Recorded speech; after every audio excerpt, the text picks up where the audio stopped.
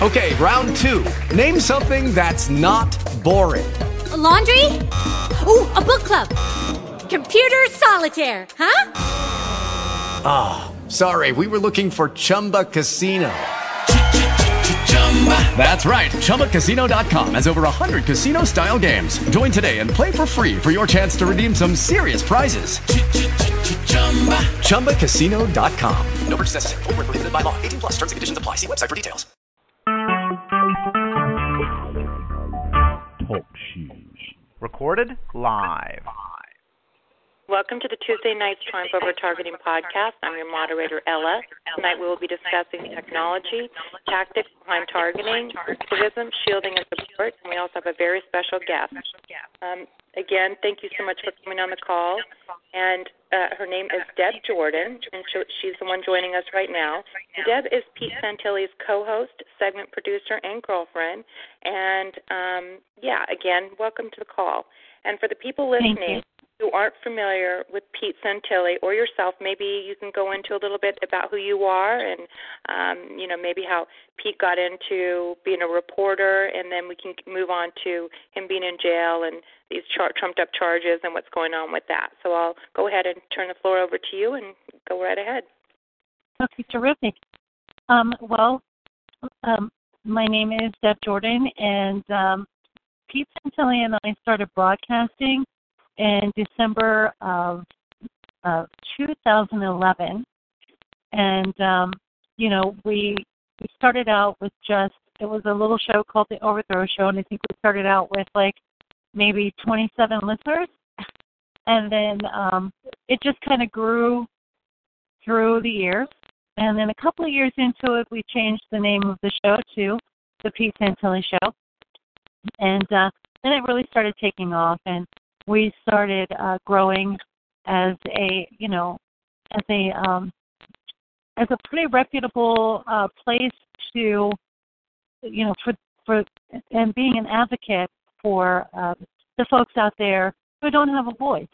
And we were getting great guests, and we were bringing all kinds of people on the show that were just everyday people who were, caught up in this whole government targeting and tyranny, and it just became a very successful radio show over the years. And then we became advocates for the land issues out here in the West, and we traveled to Oregon last January, and while we were there, an occupation happened. And we weren't aware of it before we left that these guys were going to be doing that. But, once they did it, we stayed to cover it. And it resulted in Pete being arrested and spending 8 months in jail, threatened with prison. And so the day before the trial, they dismissed the case against Pete. And then Nevada stepped in and because they had an indictment for his arrest here in Nevada over the Bundy Ranch. So he's, since September, since he had his charges dismissed in Oregon, he's been in prison here in Nevada. So that's where we're at right now. We're a couple of months away from the trial beginning here in Nevada, and it's so much different than it was in Oregon. So, we're having a tough time, but we're going to make it, and we fully expect for, all of these guys here in Nevada to be found not guilty. That's what we're hoping. And can I ask you, how did you guys find out about the Bundy protest? How did he become involved? Was there a call into the radio show? So I'm just curious about that.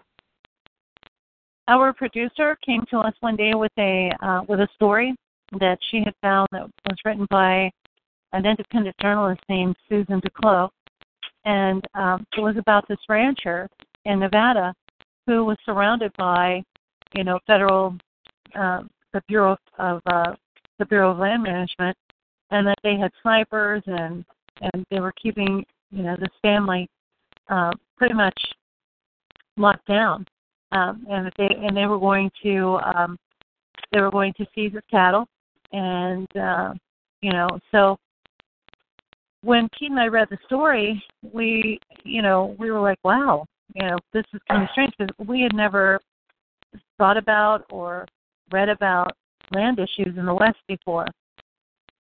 And so our producer said, what do you think? Should I get this man named Cliven Bundy on the show? And he was like, I don't know, well, I don't know if people will really be interested in cows. I don't know. And he did say, I don't know if people would be interested in cows.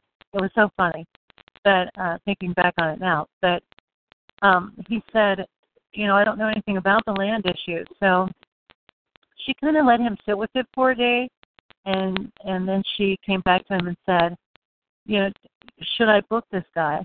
And he said, well, if you think that people will be interested in this, then yeah, go ahead and book him. So she booked him for the following day, and that was on April the 8th of 2014. Mr. Bundy came on our show. He had a hair-raising tale to tell, and we were like, wow, this is just incredible. We could not believe that the United States government had snipers trained on a family, and that they had put up a free speech zone that they weren't allowed out of, and that they had beaten up, this man's son. And it was just an incredible interview. And so after the interview was over, Pete came to me and says, do you think that I should go to Bundy Ranch? And, he said, I kind of would like to see if this guy's telling me the truth, about this. I'd like to see for myself. And he was only 3.5 hours away. So, we were all in agreement. Yeah, you should go. You should go to Bundy Ranch. So he packed everything up, and he went there. And he found that what this family was telling him, and what this man named Cliven Bundy was telling him, was the absolute truth. He met the family. He fell in love with the family. And, these were people who were just at their wits' end, And, he saw the helicopters, and he saw the free speech zone, and he saw Dave Bundy's face where they beat him. And, and he talked to the family and these young girls, Cliven's young daughters, who had snipers trained on them. And, Pete said, this man is telling me the truth. And at that point, Pete was the first reporter on the ground at Bundy Ranch, and he broadcast out onto a channel called Next News Network, and Adam Kokesh covered it on Adam versus the Man. He went live on both of those shows. And, people started taking an interest in it, and they were like, wow, this is incredible. This is really happening, And then Pete the family had decided that they were going to stage a protest where the BLM was coming in and out of the desert, and they suspected that the BLM was shooting their cattle, killing their cattle. And so they went up there to protest that, and, of course, to ask questions. When they got up there, the BLM was coming out of the desert, and they stopped, and Pete started filming. And they tased Damon Bundy 3 or 4 times. They held a dog on a pregnant girl, one of Cliven Bundy's daughters. They picked up his sister, and threw her to the ground. And we got all of this on video. And we contacted our contacts at Fox News, I think it's Fox and Friends, their morning show. We had a contact there, and they said, yeah, send it to us, this video. So we sent Fox News the video, and they called us about 2 hours later and said that they wanted to air it, and the rest is history. Yeah, it's symbolism. I'm here in Oregon myself, so I saw it all the time. Sometimes it was aired for hours at a time, and it was going on. Before the shooting, I wasn't sure of the national interest, because I'm here in Oregon. So I was not aware that this was such a big national, this was national news, not on the level that it was here in Oregon. But I mean, I knew it once the shooting occurred that, that it was getting out of hand and that, it would be covered nationally. And I actually didn't hear a lot of the things you're telling me. I don't know if it was intentional. They were just hiding it from us. They don't want to ever show the government behaving badly. So, on this mainstream news that I was watching, I didn't catch a lot of what you just told me, so. Right. Well, what I just told you was what happened in Nevada at the Bundy Ranch and how Pete met the Bundys and how he got involved with them. And then, of course, just a couple of years later, we went to Oregon and, to cover the rally. And these guys had decided that they were going to take their protest and be a little bit more aggressive because the government just wasn't listening. And Dwight and Steve Hammond were getting ready to go to prison, and they thought that it was just wrong. They thought it was a terrible thing, So obviously, to any normal person, and just the constitutional issues as well.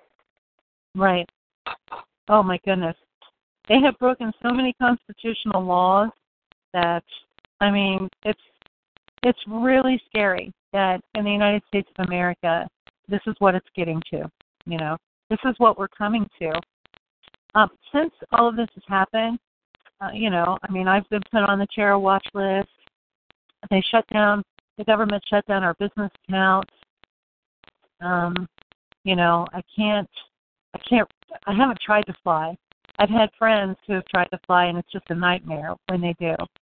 And, they've tapped my phone. No doubt they're listening to this. Hello, FBI. Yeah, I heard I was going to inform you. I'm like, your phone's clicking, you're getting recorded. You might have to zero your phone out often or something like that, or get one of those burner phones. Yeah. So, I'm being surveilled. Everywhere I go, I'm being surveilled. And you don't ever get used to it. A lot of people say, well, you get used to this, and then, you don't even pay any attention to it anymore. I never do. I never get used to it. And it's just really horrifying. You turn around and you're always wondering who this person is staring at you over in the corner, Yeah, at this point, you're wondering. At this point, Deb, you're technically a targeted individual. This is what we deal with. Yes. The contracted stalking, the surveillance. There's different levels of it, of course, but you're technically a targeted individual now. Yeah, I'm very targeted. I never know. I try not to be paranoid about it, and I try not to change the person I am on the inside. But you can't hardly help it. When new people come around, or strangers, people that you don't know, or people, contact you on Facebook or the internet that you don't know, and even your old friends, people who've been around you for a long time. You question them. Right. You question what their motives are. You wonder about that. You gave me chills. I'm so sorry you have to go through this and join our club. There are a lot of targeted individuals on this call, and we relate to you 100%. We have some tactics, too, we could probably help you with, because a lot of this for years. And I'm so sorry. It does change you, but this is justifiable paranoia. And when I contacted you, you were very careful.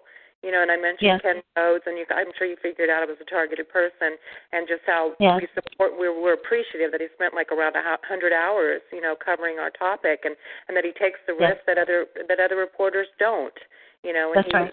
And he gave a very good interviews. When he interviewed Amy Anderson, and and he had the 8-hour show. That one I didn't see, but I heard about it. And so, great. We appreciate that about him, that he went on a limb when a lot of people don't do that.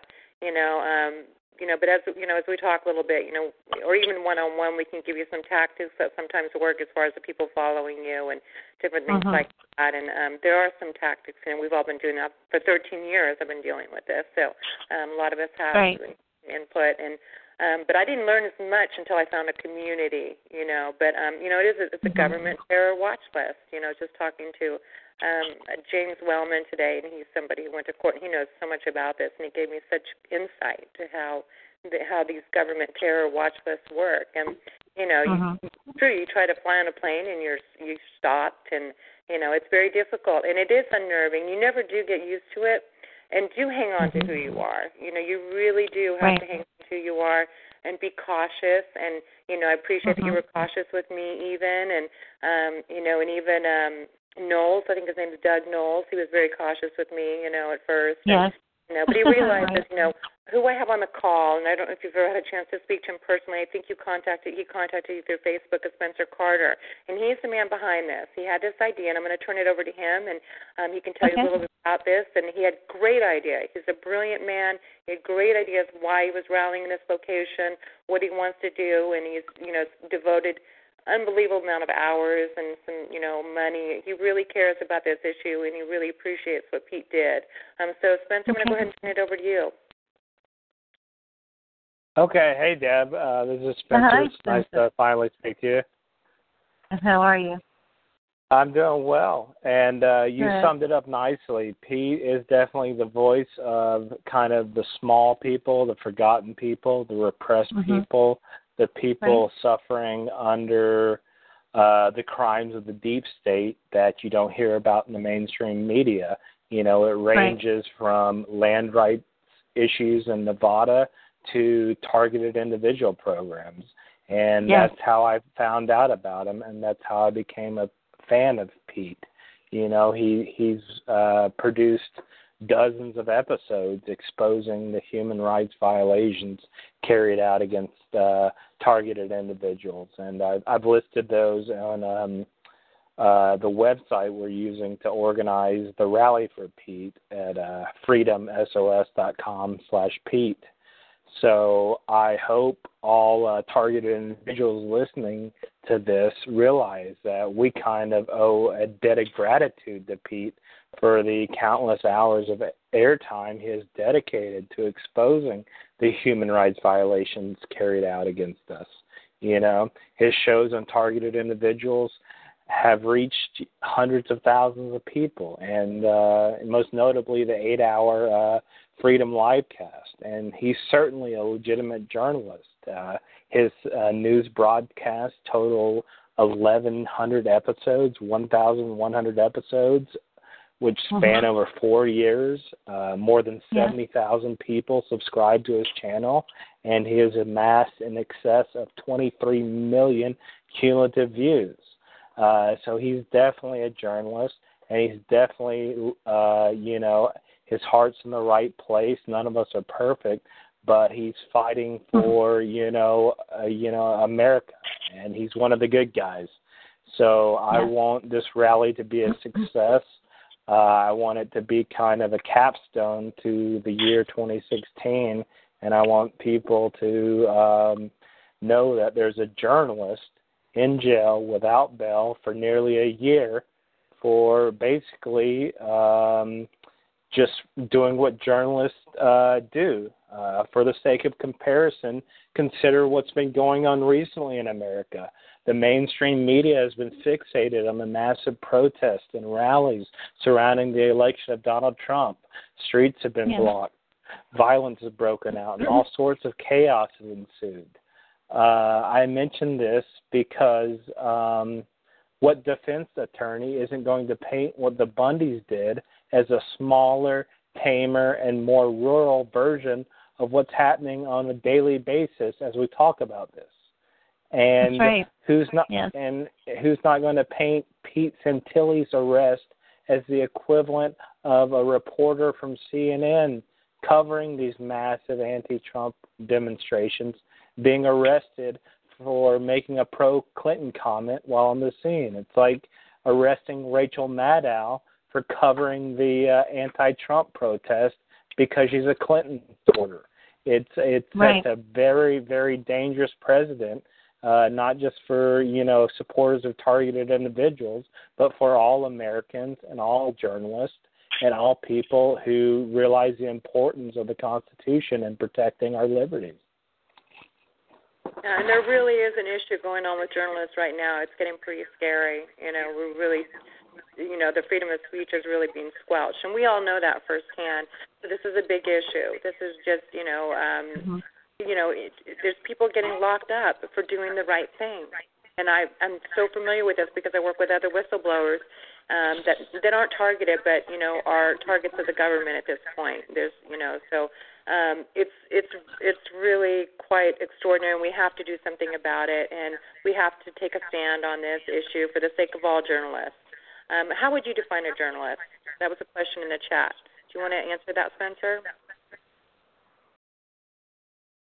A journalist is what a journalist does, but that's not really a widely accepted answer.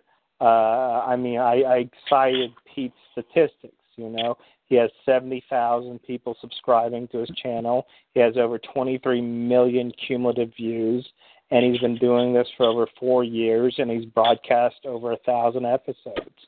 Sharing the news. That's like a reporter. Reporting news, important news that needs to be covered, and speaking up for people, groups and people that don't have a voice. And I think that's very important, especially like these investigative journalists and people that go out on a limb and take the chances. Those are our people, and so I think this is very important, and we really need to look out for any journalists of this vein.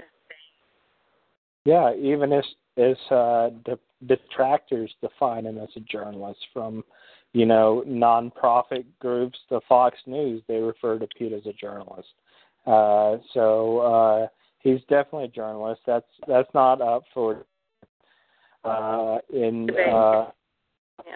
charged with these vague conspiracy charges, which are based on words. And in my opinion, it's just retaliation for the brave work he's done in exposing the crimes of the deep state, for exposing issues like the targeted individual program. I think he's being harassed and retaliated against for his bravery in discussing these subjects. And that's why they're doing this to him. I mean, that's what I agree to. I mean, he covers topics the government doesn't want covered. It's that simple. I'm not against the government as a whole. I'd say 90%, the vast majority, don't really know about these illegal programs like the targeted individual program. But the power elite within the deep state who do know about this, who are kind of pulling the strings behind the curtain, definitely are retaliating against him for exposing these crimes of them. Yeah. The journalists and the press, which is what Pete is part of, they're the only protected occupation that is mentioned in the United States Constitution. It's that important. And the Founding Fathers knew that it was important, and they knew that it was going to be important to maintain our liberty, right, and our sovereignty, and to remain a republic. And, you're right, it is getting scary out there. Journalists are getting arrested, even on the left. They're not even, of course they're arresting them and letting them go. They're not holding them without bail because they have high-powered attorneys.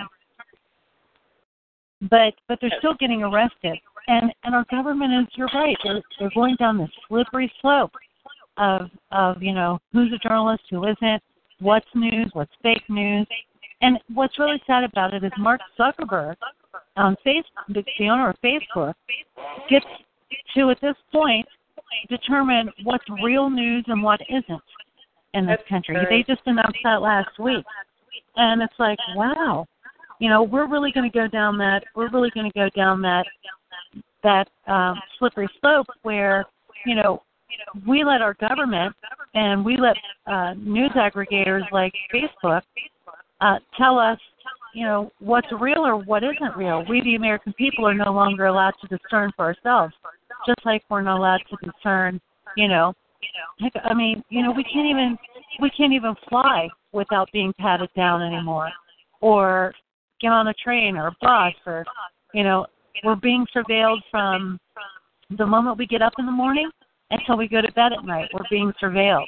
So more and more of our liberties are being taken away from us, and they really do need to quash people like Steve Santilli, because he does give the little guy a voice.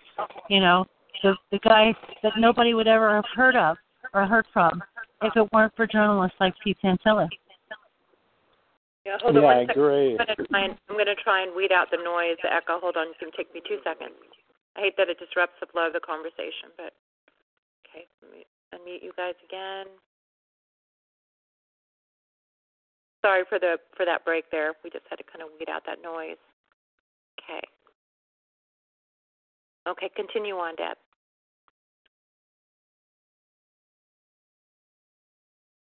Deb? Did we lose her? Spencer, can you hear me? No.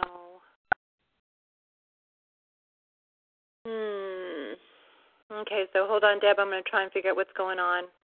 I can hear you, Ella. Okay. Can you hear me, Deb? For whatever reason, they show unmuted. We're going to have to find a different venue to record these. Can you hear me, Spencer? Oh, my goodness. Let me try it one more time. Mute. I'm trying to weed out Packers, guys.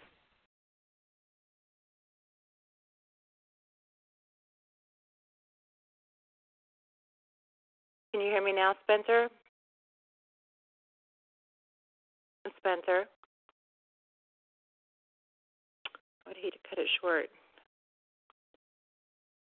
Deb? I hear someone on the... Ella, this is Derek. You keep unmuting me. I'm in Southwest Ohio. That's you. Okay, hold on. So maybe I'm unmuting the wrong people. Okay, so Deb, if you can hear me, hit *8, and then I'll unmute the correct person.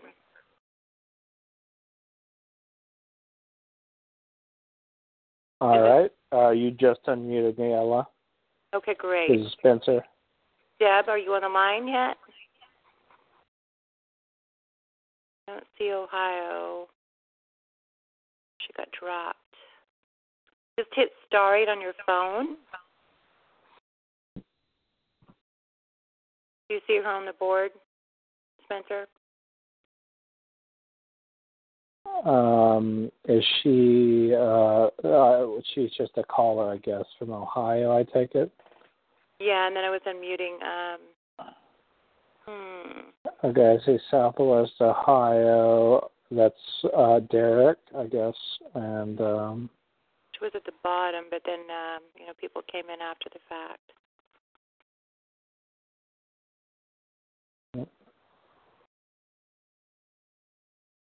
I thought she called in under Ohio.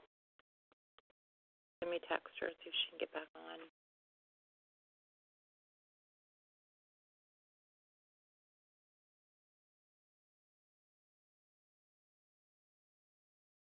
Well, if she can't get back on, we'll just continue on. Do you use a headset, Ella, when you're listening, or do you just speak into a landline or your speakerphone? Or I speak into a speakerphone, or I use my headset for my cell phone. But the remote access thing drives me crazy. They just will, end the call. So I could actually see it because I see the remote access phone. I think what Derek does, he just he mutes the whole room, then he just unmutes one by one if an echo starts to really be a problem. Yeah. Okay, there she is. Oh no, that's not her. Okay. Yep, if you're on the call, let me see.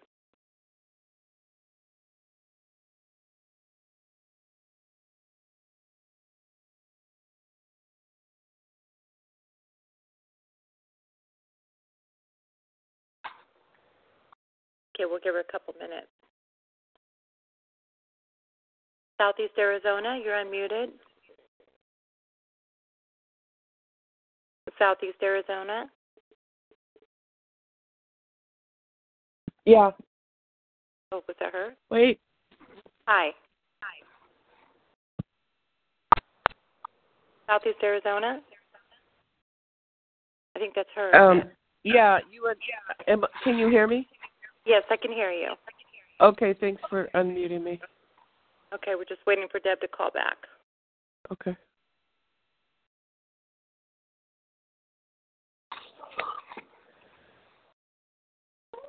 She might be having issues calling in, too. Well, she did get most of her story out, which is great, and then hopefully she can join us again. So it's nice to hear her perspective. It makes it more real to me, to hear what she has to go through. And, I'm going to take some of the advice you guys have given me and pass it on to her to help her cope with this targeting. Yeah, she gave a great overview. If and when hopefully she gets back on, we just need to drill down into some practical details regarding the upcoming demonstration because she's there in Nevada a lot of the time, so she can give us some guidance on the people we need to reach out to, the press organizations we need to get on our side, and the challenges she's facing, because at the beginning of her speech she said there's different challenges in Nevada than she faced in Oregon, so we need to know the pros and the cons and the strategies, etc. So she covered the general themes, and that was very interesting and very good. But we need to focus on some practical strategy-based questions if and when she gets back on. Yeah, I texted her. Let's see. Here, I'm going to hold on. I'm going to put you on mute and call her, and so hold on, Spencer. Okay.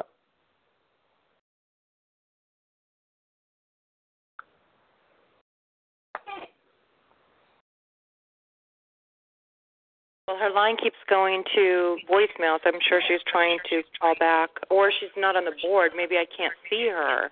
Board does funny things. Darn it. She just may be there, and I can't see her.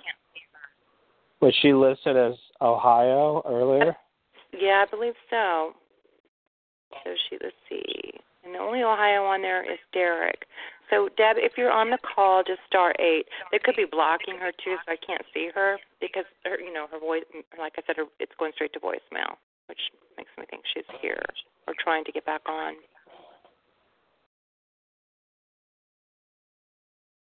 Okay. Well, and then about 7:15 or so, we're going to have Dave Emory come on the call, and I thought he was wonderful. I heard him on Derek's call and thought he was so intelligent and so helpful, and so I've invited him to come on tonight. And, it's hard because he set it up on the webinar, which is wonderful because you can see what's going on, but I thought he'd be a great person to follow up and ask some questions to, regardless. So he's got to take me down the webinar, pathway. He's got to teach me how to use that. Doesn't seem too complicated.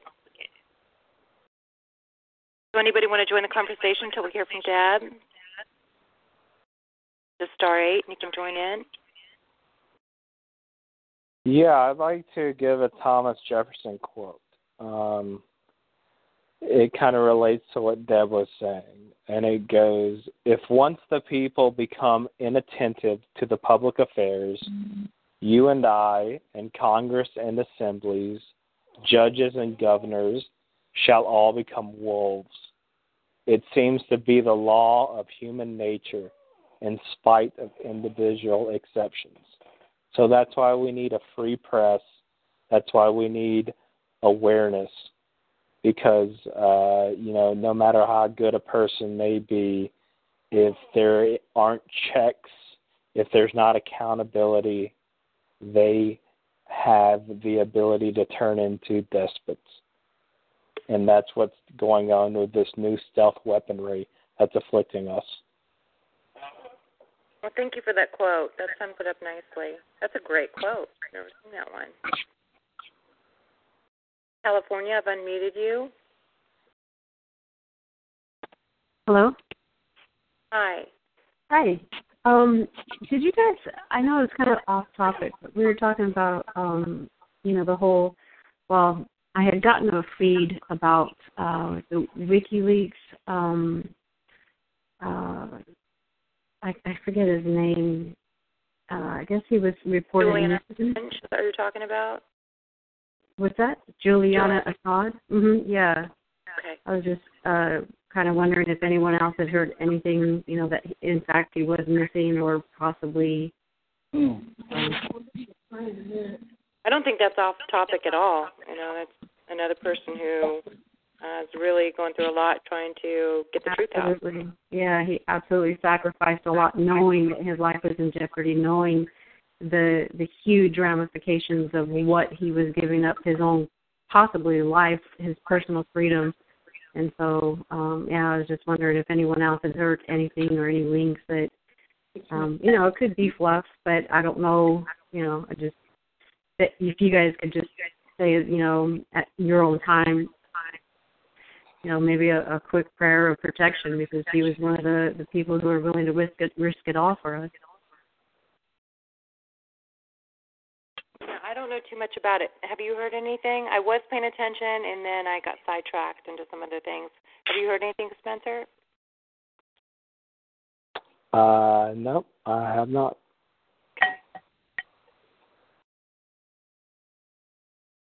Still looking for her. I'm going to go ahead and mute and unmute again because my board's doing something strange. Hold on.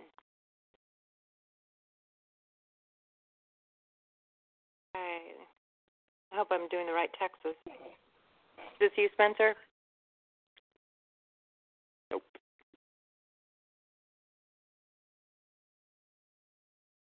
Here you are.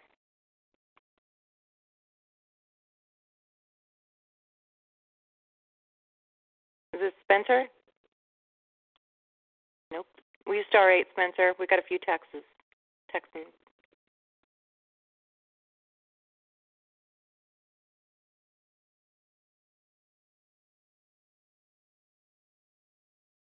Looking for Spencer. There you are.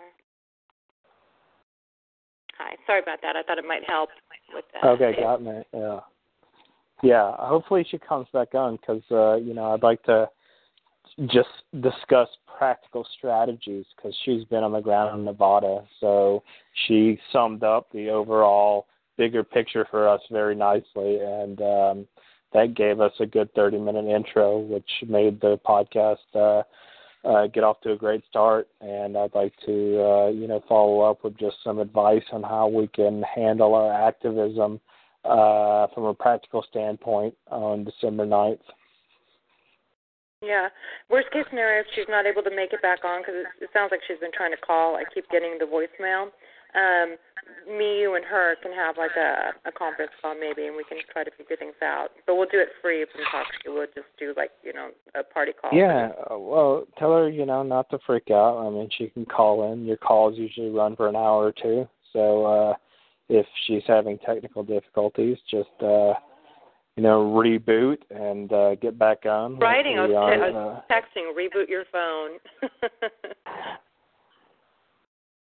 So tell her not to freak out. She's not, causing big disruption. We're used to it.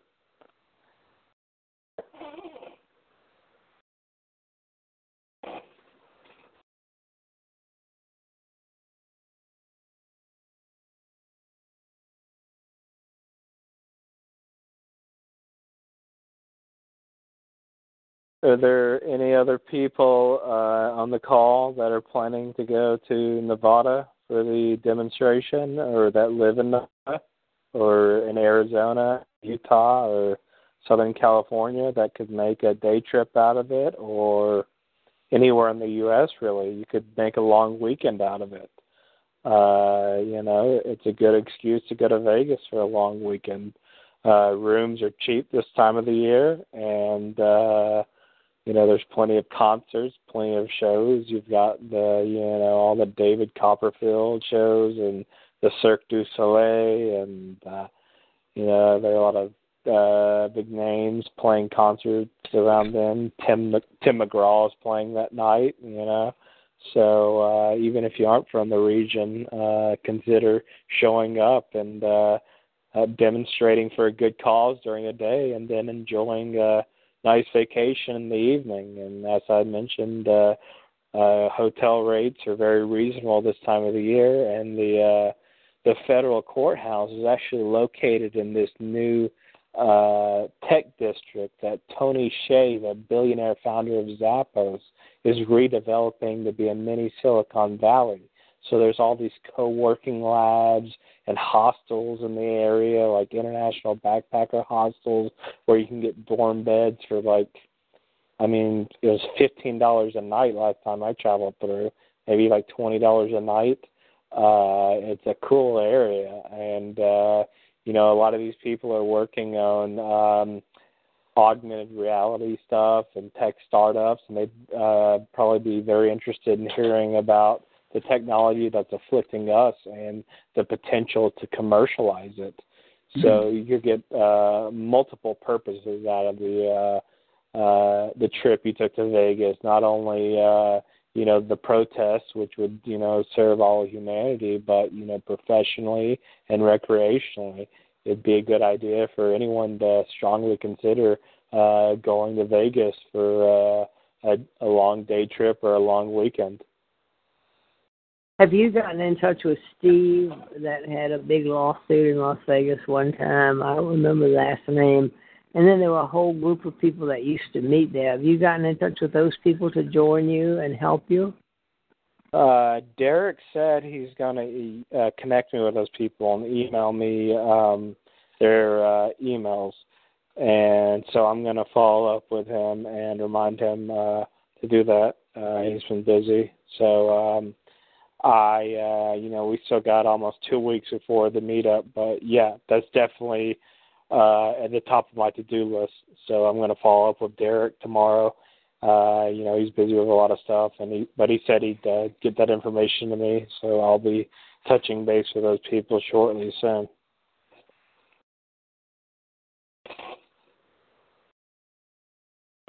No, I'll remember that name, Steve.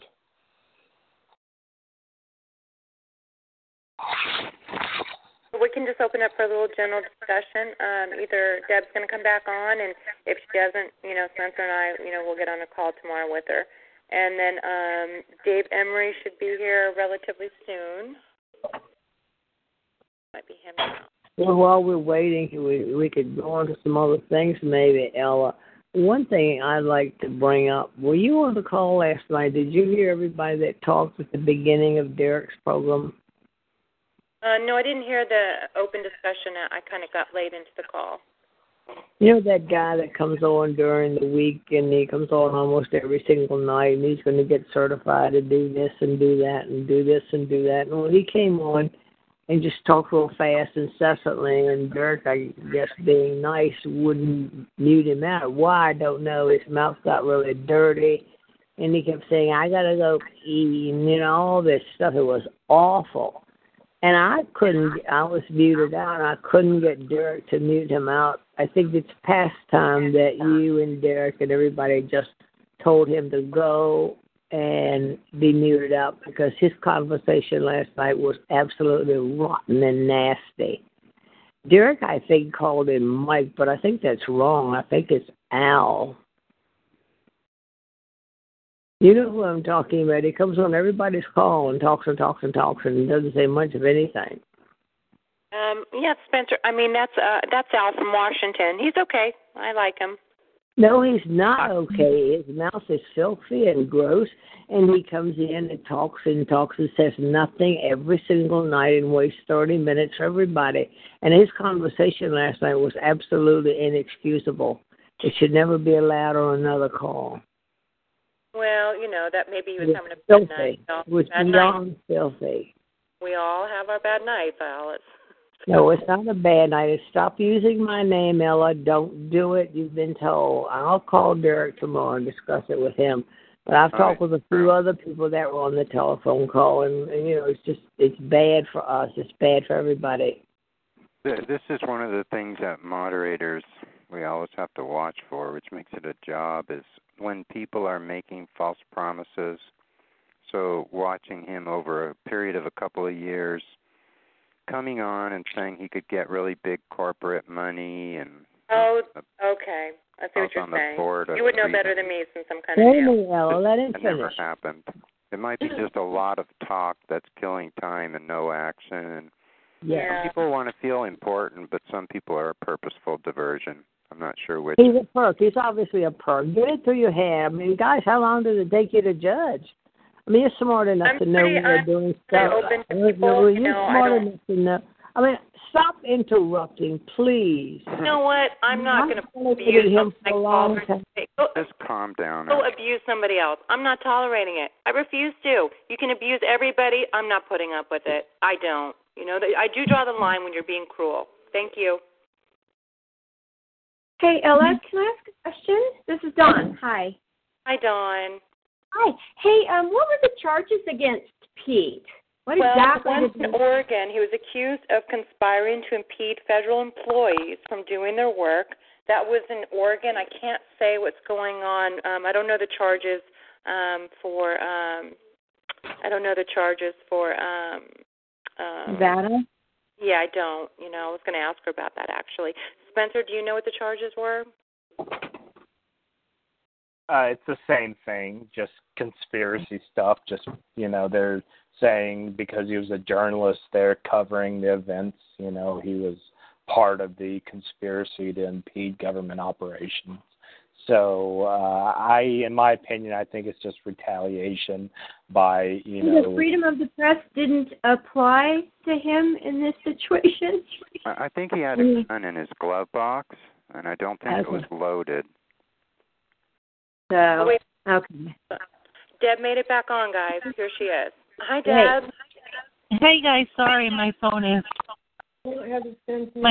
doing something really weird. So I'll try to stay with you guys as long as I can.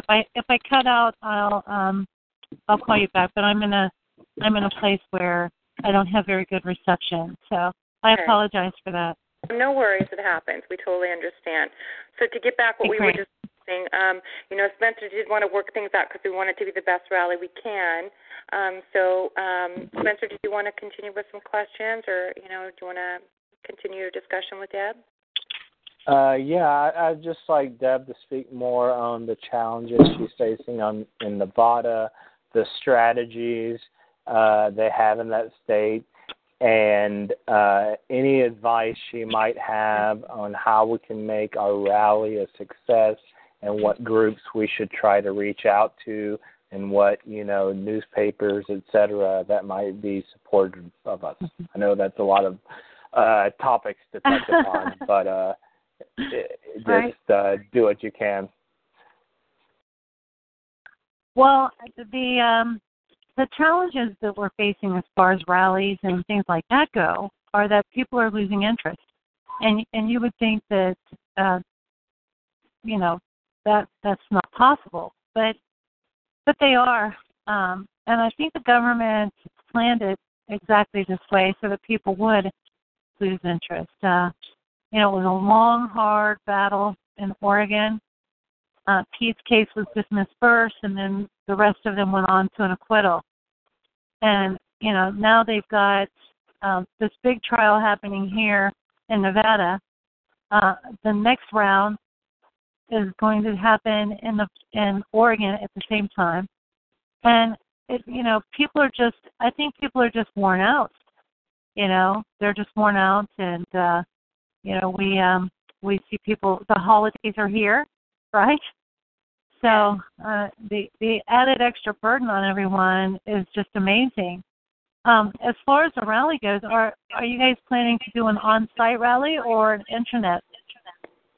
We're planning both. We're, encouraging as many people as possible that are in the area to come out there and peacefully demonstrate for Pete. And, even if you aren't in the area, I'm encouraging them to use it as an excuse for a long weekend in Vegas and, spend that one day showing some support for Pete. Right. Why not? Rooms are cheap this time of the year. But I'm also compiling a email and, Twitter handle list for people who just can't make it at all. So we're going to be doing online outreach as well, and Twitter ads, and awesome. Facebook ads, and email campaigns. Deb, one thing we were talking about right when we had this issue with the sound and you getting dropped, we were talking about Facebook. So Spencer and I were trying to post people and contact Pete supporters and let them know about the rally, and he got blocked for. So are you still blocked till the 12th? Is that true, Spencer? Or did you work your way around it? Yeah. They blocked me from posting in groups until the 11th of December, which is 2 days after the rally. It's okay. Which is weird. I was able to send out about 100 or so invites. People that were on, that were Pete supporters on different Pete pages. So, but then they did, they blocked me 2 days in a row. So it's really unbelievable what's going on with Facebook. And sometimes we'll make posts that are related to, topics such as ours, and they don't post them, they block them. It's unbelievable. Right. Unbelievable. Yeah, I've had that happen to me in the last couple of weeks. I will share something or post something. I can see it, but nobody else can. Yep. It's very frustrating. So I guess my biggest advice to everyone my best advice to everyone would be just keep plugging away at it and keep inviting people, keep reminding people, and keep Pete and these guys out in the forefront on Facebook. We just kind of force it on them, It's the only thing that we can do, really. We just keep forcing them to remember that these guys are in jail and they're facing the fight of their life, and they need support. Yeah, definitely. Are you on the ground in Nevada? I am. Or do you trap? Oh, you are. You're in Nevada. Okay, great. I am. So, can you share the event postings we've made with the local Nevada activists and the Bundy crew and everything? Absolutely. Yeah. Great. I absolutely can. Yeah. Because the dates don't I was going to conflict. post the community section, Deb, on when it gets closer to it and get people to come down and rally. Maybe some of the colleges, that's the age that really are active and want to get involved. And then also maybe take an ad out in one of the papers, do some things like that. That would be great. That would be fantastic. And I've talked to the guys a lot, and what they said that, what they'd like to see are people actually downtown across from the courthouse and across from Stephen Myrie, his office, reminding them that these guys, that they have support here, that people haven't forgotten them and that they are supported. So, it's so important because so far the judge and the prosecution in this case have been able to do whatever they want. There's just been no repercussion for anything that they've done. No accountability. No, none. Yeah. I agree. Our meetup's scheduled for the Federal Justice Tower, which is right next to the courthouse. You need a permit if you're going to protest on the courthouse steps, but if you're protesting, in the plaza and the sidewalks, that's perfectly legal. I've checked with the ACLU. And so that's fine. And the Federal Justice Tower is where all the prosecutors are located. That's where the U.S. Attorney and the assistant U.S. attorneys that are pressing these charges and have the ability to drop these charges against Pete are located. So, it's all in the same district. It's on the Strip right between, the casinos in the Fremont district. It's where it's kind of the cool up-and-coming tech area. And, basically we just need to show support for Pete and encourage them to follow the lead of the Oregon court and to follow the constitutional analysis of the ACLU. The ACLU doesn't subscribe to all of Pete's politics, but they understand the importance of upholding the freedom of the press. So we need to encourage these prosecutors in Nevada to follow the lead of the Oregon court and dismiss these charges against Pete because he's a journalist and he's a good man. Yes, we had the backing of the ACLU in Oregon, and here in Nevada we've yet to hear from that group here in Nevada. So we also need to call them and encourage them to do the same that they did in Oregon for Pete. you know. Me and Spencer was on that. I think we came up with that idea last night, or somebody did, so we appreciate that. So we definitely will get in contact with them. Mm-hmm. And I'm a member. You know, it helps to be members of these places. They listen a Yes. little bit. Yeah. It certainly does. But I really appreciate everything that you guys are doing, and, you know, it means so much. And it means so much to Pete, and it means so much to Em and Ryan Bundy and all the other guys. Because right now, you know, they're just being railroaded. There's no better word for it. They're just being steamrolled, railroaded. This judge, you know, there are some of these guys that are in jail right now that have never seen her. They've never been in her court yet. She is, they're hiding all of the discovery. They're not allowing these guys to, every motion that their attorneys have made, every single motion she has turned down, every single one of them. She will not allow them to have to be present when the prosecution, you know, files his motion, right? They can't even face their accusers here in Nevada. And so all of the attorneys that we're talking to that are on this case are telling us they've never, in all of their years of practicing law, they have never seen anything like this, ever. And they've prosecuted some big cases here in Nevada, you know? And they've never seen anything like it. Well, that should be telling us as Americans, that should be telling us something, that this is a fixed court, and they're getting ready to send these guys to prison for 94 years for something they didn't do. And they don't want the American public to see it. They don't want the American public to know about it. So they're keeping it under wraps. And it's just horrifying. I'm not afraid to tell y'all that, you know, it scares the heck out of me. It really does.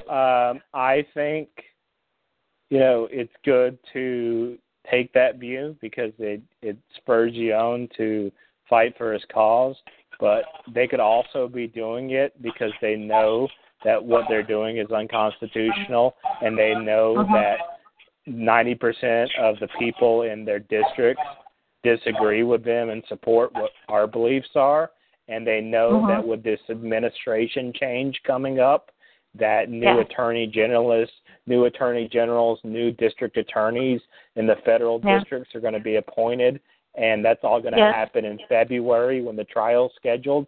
So I think they could just be stalling and waiting to push the buck onto the next group and just keep it quiet so they can just, you know, basically then just dismiss the charges. So I think you could also take the other view of a very optimistic view. But either way, whether you want to view it as the worst case scenario or the best case scenario, we need to fight it like it's, we need to peacefully fight it like it's, like his freedom depends on it. So that's what we're going to do by raising awareness and peacefully protesting on December 9th in front of the U.S. Attorney's Office. Well, should we take maybe a couple of calls? Deb, do you mind taking a couple of calls from the listeners?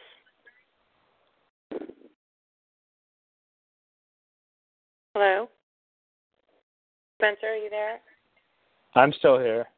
Uh-oh, she dropped again. They really don't want her speaking to us. That's weird. No, they don't. Her phone's not clicking. At least it does work when you turn it off and reboot it and take the battery out. I kind of suggested what you do. Then the phone wasn't clicking anymore. At least for now. It must take a little bit for the phone to clone.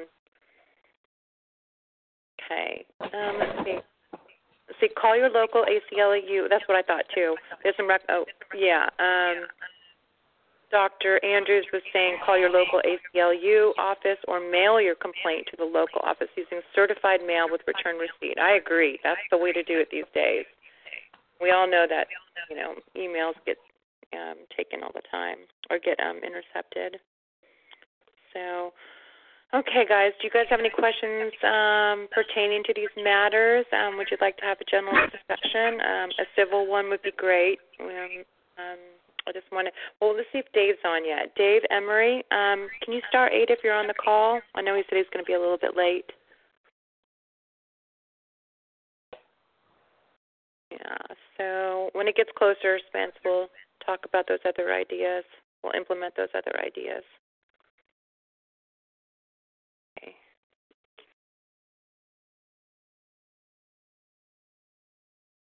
Okay, star 8 if you just want to have a general discussion.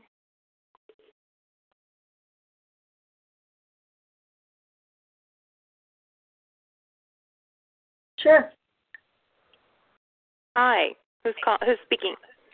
Hi, Ellen. It's Dawn. Hey, Dawn. Hey. I just wanted to comment on, the whole thing that's happening with the court system there. And when they said that it's kind of scary, it's beyond that for me because I always figured that, our greatest hope is the fact that the things that are being done are carried out normally by law enforcement and government, and it's, in the form of extrajudicial punishment. The courts just haven't caught up with this stuff yet and what's happening out there. But if this is, now starting to, weave its way into the court system where, they're going to be part of the big, ugly beast, then that would be, really super bad. So maybe it happens more in he's in Vegas. Is that what you're saying? Yes. Where there's a lot of money and a lot of power, maybe people can just be bought. But the thought that there's a court now backing up the law enforcement side of it, that's really deeply concerning. Because it was my understanding that for the most part, they're kind of still in the dark, or they just haven't, nobody's brought the matter in such a way to where that it becomes actionable for them. But what tells me, though, is they probably know that it's happening. You know what I'm saying? It's happening. At some point, somebody will bring a cause of action that will allow them to participate and maybe do something about it. But if something like that doesn't happen soon enough, these things like what you're talking about here with Pete, and, it sounds like maybe the court is kind of throwing in on, railroading him and manipulating the system to the point where people are saying, I've never seen anything like it. That's kind of our mantra. I still wake up every day and go, oh, my God, is this really happening? So I feel like there's a really huge sense of urgency to get everything together, with the project. And I don't know if Dr. Andrews is on the call, to continue to push forward with all that. And, of course, with Pete, too, because once he gets sprung, maybe he would be, a really great resource, him and Deb, to be able to provide the, some of the media coverage that we might need. So I'd be happy to help. I don't think I can make it to Las Vegas, though. But we certainly could write to them. In most cases, they let them get letters. They read them first, but they would allow them to receive mail. So I don't know if anybody wants to do that, just to let him know that, he's being thought of and he's not alone. Which jail is he in? He's in the Southern Nevada Detention Center. I'm posting a link to his mailing address right now in the chat room. All right. Thanks. I mean, for the folks that can't get there, it doesn't take long to, drop a letter in the mail and just say, hey, thinking of you, and because that would sure put a smile on my face. Yeah, that's important. It's the holiday season. He'd love to hear from the TI community. He's done a lot for us, so it'd be good and nice and proper for us to show gratitude for the broadcast he's dedicated to exposing the human rights violations that are used against us on a daily basis. They've reached over hundreds of thousands of viewers, literally. Yeah, he really needs to know that he's not in this alone. It sounds like a lot of those guys need that. They need that support, not just Pete. I didn't even think about the other people that are locked up as well. So I might do a few letters myself. And you guys, I think, we talk about shielding and how to feel better in this community. And honestly, the best thing you could do is think of another and help another person. I know we're all going through a lot, but when you focus on other people, it's amazing what it does to your spirit. It really is the best medicine, And I remember when I worked as a drug and alcohol counselor, you have to teach them to kind of get over themselves. And we're all caught in self-absorption because of what we're going through. And one of the things they do to free yourself is to focus on other people, be of service to the community. And it's easier said than done, I know, but if you just learn to power over that self-absorption and all the stuff we're going through and how difficult it is, and just take a little time and reach out. I'm telling you, it just works miracles. At least it does for me. I can only speak for myself. But, as Spencer seems like that's giving him a lot of peace as well. And plus, not to mention, it's going to make a difference. That's what we're hoping. All this effort is going to make a difference. And just letting people know that we care. I think that just really, really gives us a sense of optimism. I can give so much credit to just being of service to other people, and I think that's part of my optimism. And Spencer, too, you're really optimistic. So I know a lot of us that give a lot or really try to reach out. It seems like we're, there's definitely a little more a sense of purpose, because it's really tough. And and if you're too scared, or I understand too that you're having a hard time and you're scared to do something for TIs, there's people in hospice, they need to be visited. And that's what I used to do before I found the community. I knew that was the answer for me, and so I would sit in hospice with people that are, they're in their last days, and a little companionship. I'm telling you, you're going to feel so good. And you can go to the dog kennel, and I don't mean to preach at all. I'm just telling you what works for me. You can go to a dog kennel, walk dogs. You just sign up. It's an easy thing. So many things. There's a volunteer match online. Just maybe a couple days a week if you're not working, because a lot of us aren't. I'm not working. So that's just a little suggestion. It's not advice. It's just a suggestion. So.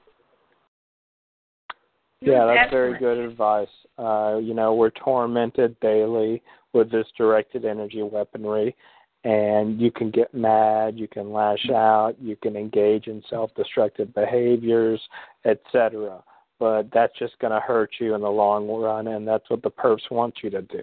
So this is what my advice to you. Just engage in activism, whether it's sending out just one more tweet to one more congressman or engaging in the email and Twitter campaigns we're setting up to coincide with this Pete Santilli rally. Every tweet you send out and every email you send out and every phone call you make matters. You never know which phone call will be the phone call that breaks the damn gates and ends this program. So, express your frustration through positive activism that helps our cause. It's not illegal to talk about this stuff. It's not, they can't commit you for talking about this stuff. The only way you can be committed is if you say you're a harm to yourself or others, which none of us, I make that very clear that, I'd never be a harm to myself or others. And then I quote the scientific studies that prove all the symptoms that are afflicting us are, proven in peer-reviewed scientific studies to be caused by directed energy weapons. And a researcher who exposed asbestos as a cancer-causing agent agrees with me. His name's Paul Brodeur. He published a book on it called The Zapping of Americans. So, as Ella said, whether you want to volunteer or help your community or, just vent your frustration in positive ways, and especially when we're having these meetups, send out emails, send out tweets, make phone calls. That perps might make it hard for you. Just power through it because every little tweet you send to a journalist or a politician adds up because, hundreds of other people are doing it at the same time, and eventually the message will get out there. And, there's some people that think, oh, this will never end. But guess what? MK Ultra ended. Guess what? Nazi Germany, they were all powerful in 1941. 5 years later, they were all hanging by their necks in Nuremberg. So things change, So just keep that in mind and stay optimistic and, keep to your core values and express your frustration through positive outlets.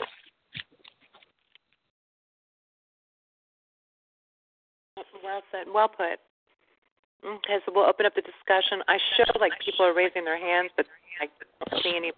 You know what I mean? I can't see it on the right-hand side. So if you have your hand raised, I'm so sorry. I'm not ignoring you. I can't see you. It just has a list of people on the right, and it doesn't show everybody sometimes. I'm even thinking about Thursday, even trying the new venue.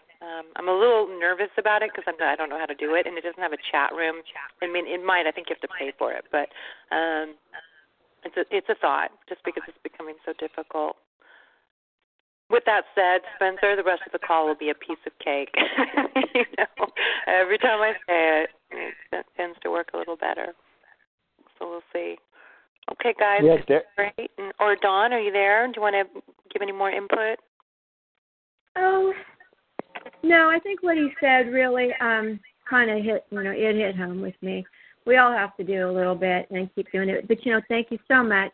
Those constant reminders, that you just put out there for me, that is really what keeps me going. Because I think one of the biggest things that gets everybody down or just could get to is feeling like it's hopeless, feeling like, you're, I guess, hopeless. And that's all I'm going to say, but I don't want to expand on it too much. But just remembering that, just like you said, those other programs, that might have even been worse now, or particularly what you were talking about in Nazi Germany, those things are over, and you're right, people were hanging by their necks when all that happened. So all we have to do is continue to be, we have to persevere and just remember that, because otherwise you really can start feeling helpless, and that's when you sink into despair.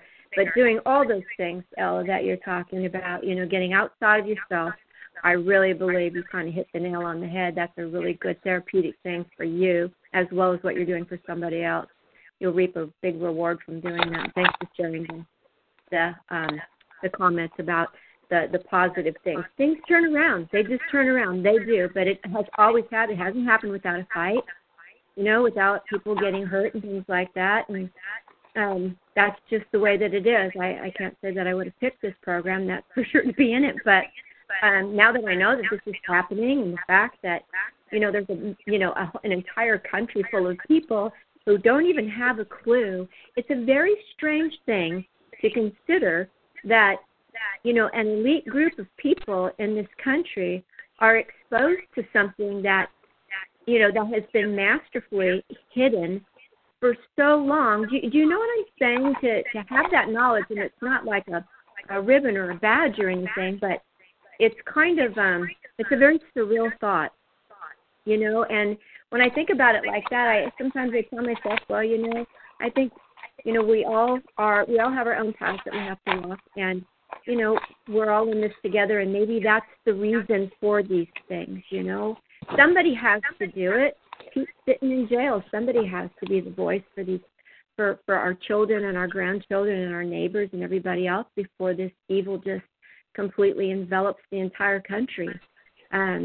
So I am happy to be a part of the fight. Like I said, I don't know that I'd have signed up for it, but, now that I see what it is, it's vitally important. It's not just about our lives. It's about an entire way of life. It's about an entire country. And the United States of America, our Constitution, and everything that we believe and we stand for, and everything that so many Americans are out there, so gullible, just believing, they just, that everything's fine and dandy, and not knowing. And it's almost becomes the responsibility, like they say in is it the Declaration of Independence or is it the Constitution, that those that have the ability and the knowledge, then they have the responsibility to do something about it. So that kind of puts the responsibility on us, and I'm happy to participate and really glad that I got to know all you folks too. So we will be successful. I know that we will. Can I ask a question? Sure. I'm sorry, but I didn't catch the beginning, and I'm not sure exactly what Pete's charges were. Could someone talk about that a little bit? Spencer, do you want to? Am I right about what I said? The charges? Yeah, it's just conspiracy to interfere with government operations because, even though he's a journalist, they just decided to charge him because he's, in my opinion, disliked by, some of the more powerful elements within the deep state. So this is a way of seeking retaliation against him. And this charge, Kate, listen to this. It says, accused of, this is what was in the newspaper in Oregon, accused of conspiring to impede federal employees from doing their job at the park. So. Huh.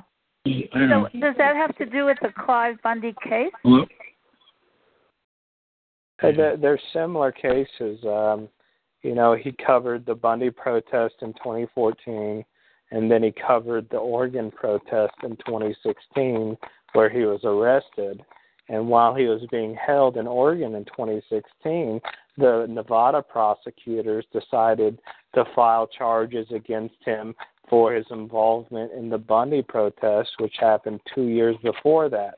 So that's why, even though the charges were dismissed against him in Oregon and everyone else was found not guilty at trial, he's facing charges for the exact same thing in Nevada.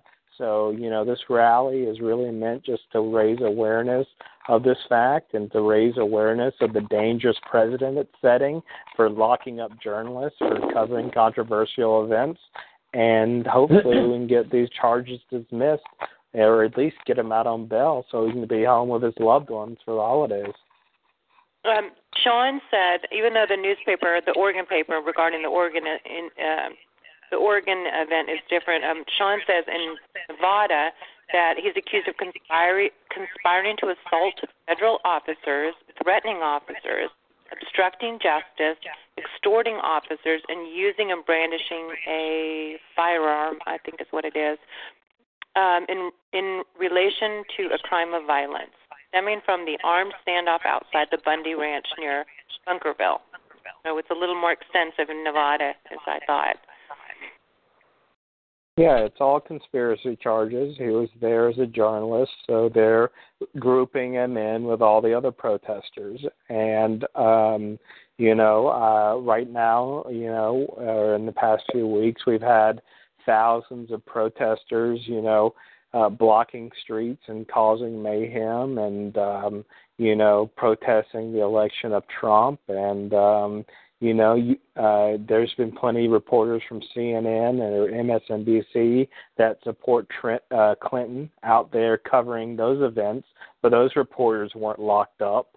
And very few of the people, causing, all the mayhem and blocking streets were, I heard of very few arrests there. So it sets a troubling precedent that Pete Santilli, as a reporter, was arrested for covering these events. It's based on words primarily. It's no one was harmed.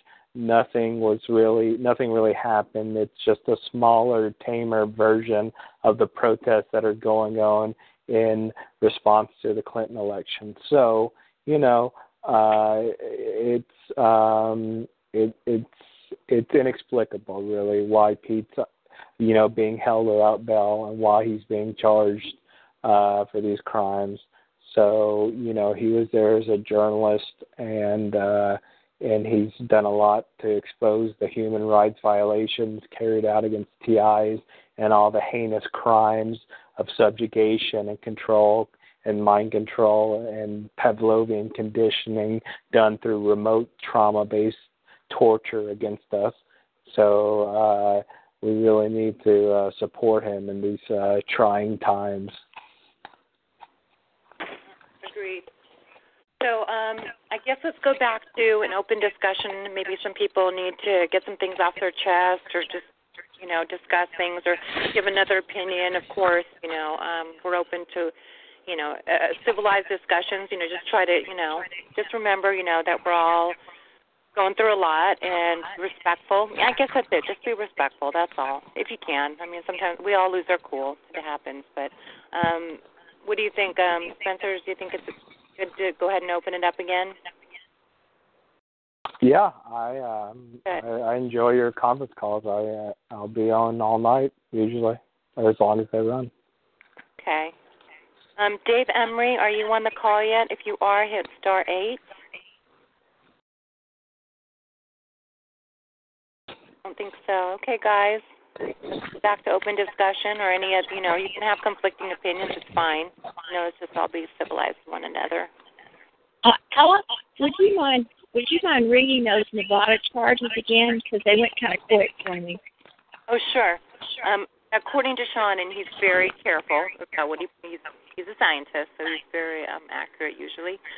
He is accused of conspiring to assault federal officers, threatening officers, I'm sure I can imagine a few words, obstructing justice, extorting officers, and brandishing a firearm in relation to a crime of violence stemming from the armed standoff outside the Bundy Ranch near Bunkerville. Thank you. Yes, and if you read the indictment that goes along with that, their reasoning is because he broadcast details of the Bundy protest over his, webcast. So, that's why they're charging him with that, basically.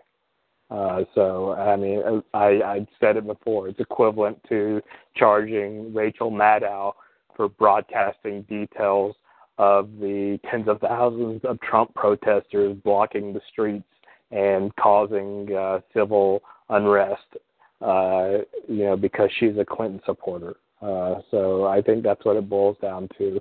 And that's just the nature of the justice system. They're going to charge you with anything and everything they can come up with as a bargaining chip, because, they want to scare you into a plea bargain. And, he's a journalist, and the ACLU agreed with that. And we all know he's a journalist. He's produced over 1,100 broadcasts, and he has 70,000 subscribers and over 23 million cumulative views. And if you look at all the broadcasts he was doing in the months leading up to his arrest, he had something like a dozen targeted individuals on his shows before all this harassment and all these arrests started coming his way. So I think that's very, very suspicious, and it's the fact that he's not out on bail just makes it all the more suspicious and inexplicable. He has no criminal record. He's a military veteran, and he's dedicated his life to standing up for the repressed and for the people who don't have a voice in the mainstream media. Do you think there was a connection between when he started paying attention to the TI problem and what's happening to him now?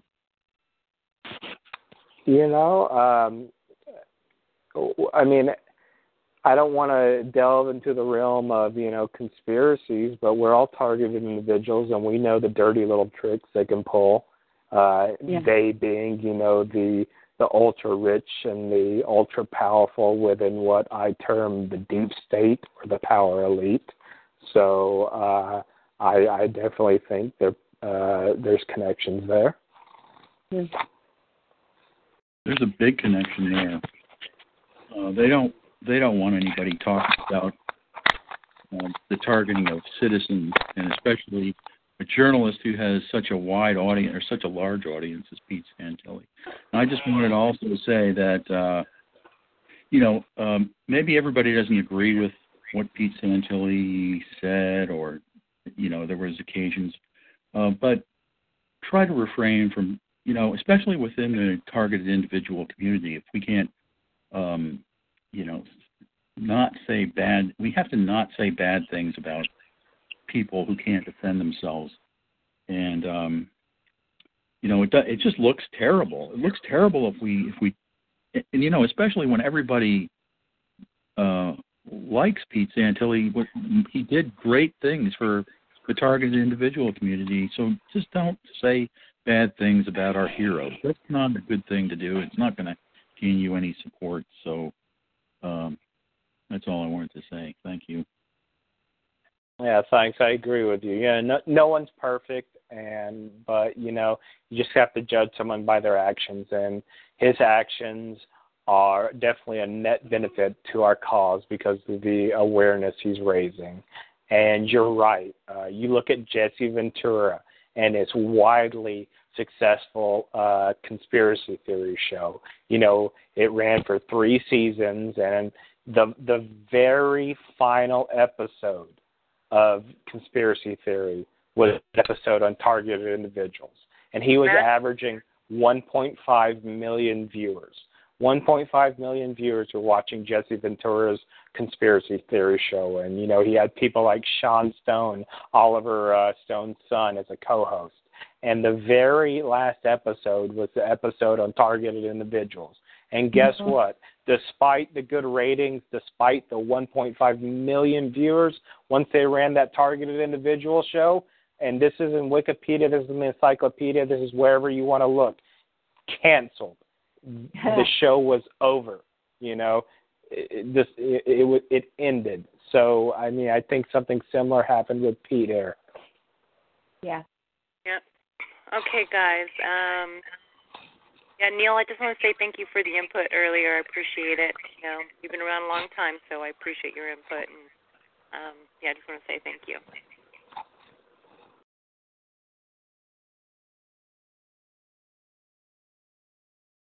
Yeah, they have the ability to do those kinds of things, and it would be silly to not think that they did. It's well, that's it. So that's what happened. Hey, Ella. Yes? This is Kate. I just wanted to say thank you for the statements you made before. I think that a lot of targeted people, they're just in so much pain from being isolated. And I do believe that one of the best things you can do is go out and volunteer and get outside of yourself and realize that you are part of a community by doing things like walking dogs or visiting the sick or whatever. It really starts the recovery process. So thank you for mentioning that, because it was instrumental in me moving forward. Thanks a lot. You know what? Dogs aren't perps, and usually, people in the hospice are not perps either. Right. And thank you for all you do. Oh, thank you, Kate, for everything you do. You're one of the mamas in this community.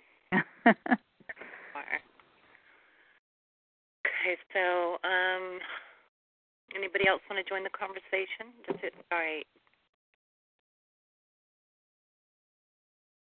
It's interesting. Saturdays are always, we'll have a lot to say on Saturdays. With that said, Derek is going to start having a Saturday call, and I wanted to announce that. Derek, do you want to chime in? He's paying attention. I don't even know if he's on the call anymore. Okay, someone asked, who are here just text, who are here just text my cell phone with a survey? Do you have difficulty seeing who's on the board?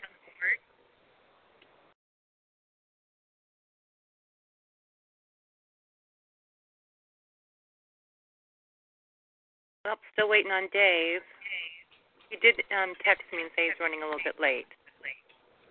Hey, so if we have just a second, you can cut me off if he comes in. I know Sean's on the call too. And was that lady talking about the surveys that are going around? Is there anything that he wants to mention about that, or are we trying to advertise that and get the word out there on those surveys back to Dr. Andrews? Or can you talk about that at all, or is it not the right time? He might be working, and then he can get on the call.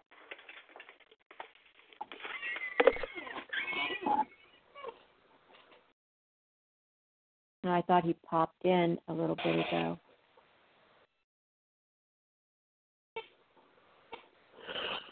Sean, do you want to chime in? You might be distracted. Yeah, he's probably tinkering. I was just wondering how it was going, if he's running into any issues or kind of a status check, how many responses he's gotten, what happened. Yeah, I got a SurveyMonkey survey forwarded to me. I think it originated from a lady named Juanita. She's a former SEC Securities and Exchange Commission employee, and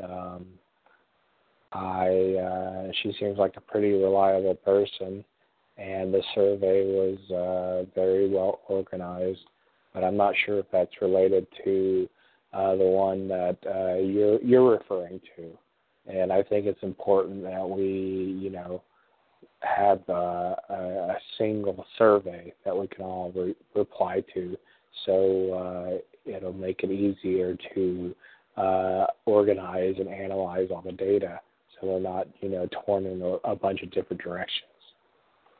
No, that's very true. And I know Sean, he's just got so many things going on, and I know he could probably use some help. I don't know how we could divvy this up to be most useful to him. He's created an awful lot of good documents and foundational types of things for the project that he's got going on right now.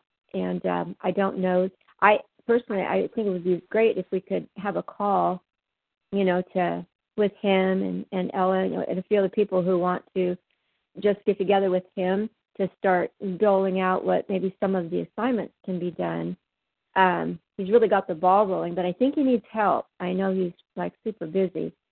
So I don't know if that's something. I know, Ella, yours probably stretched real thin too.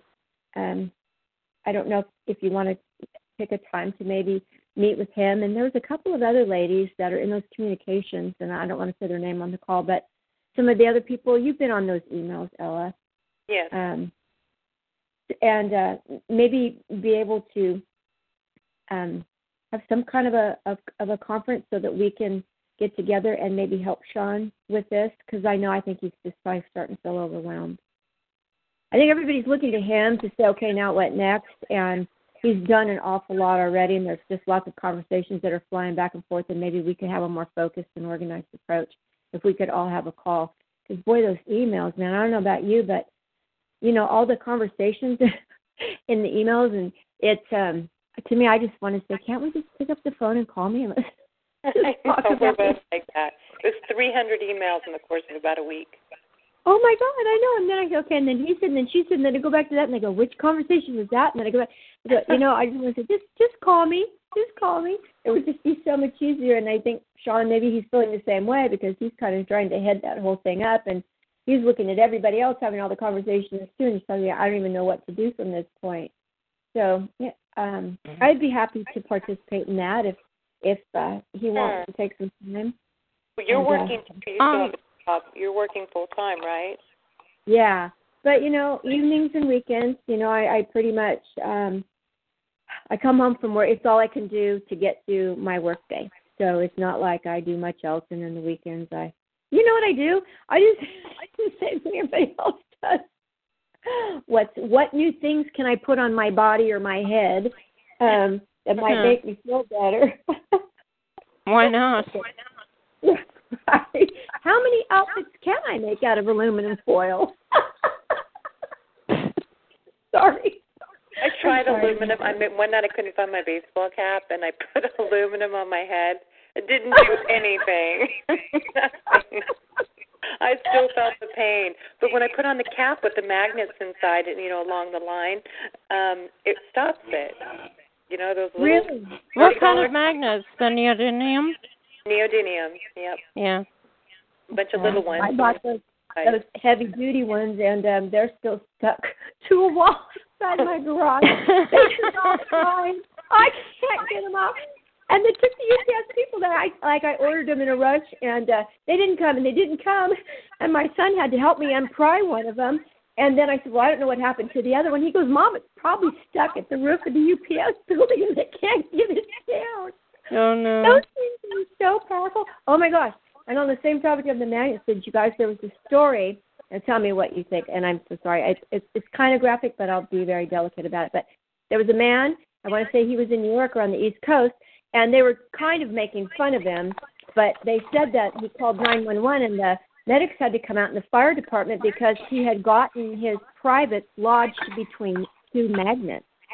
So, you know, putting those things too close together, they can sure slam shut. But see, all the people that are just so desperate to try to, I'm laughing. I'm hoping it's not true. I thought it was a joke. No, it was in the news, and I immediately knew what he was doing because it was in the news.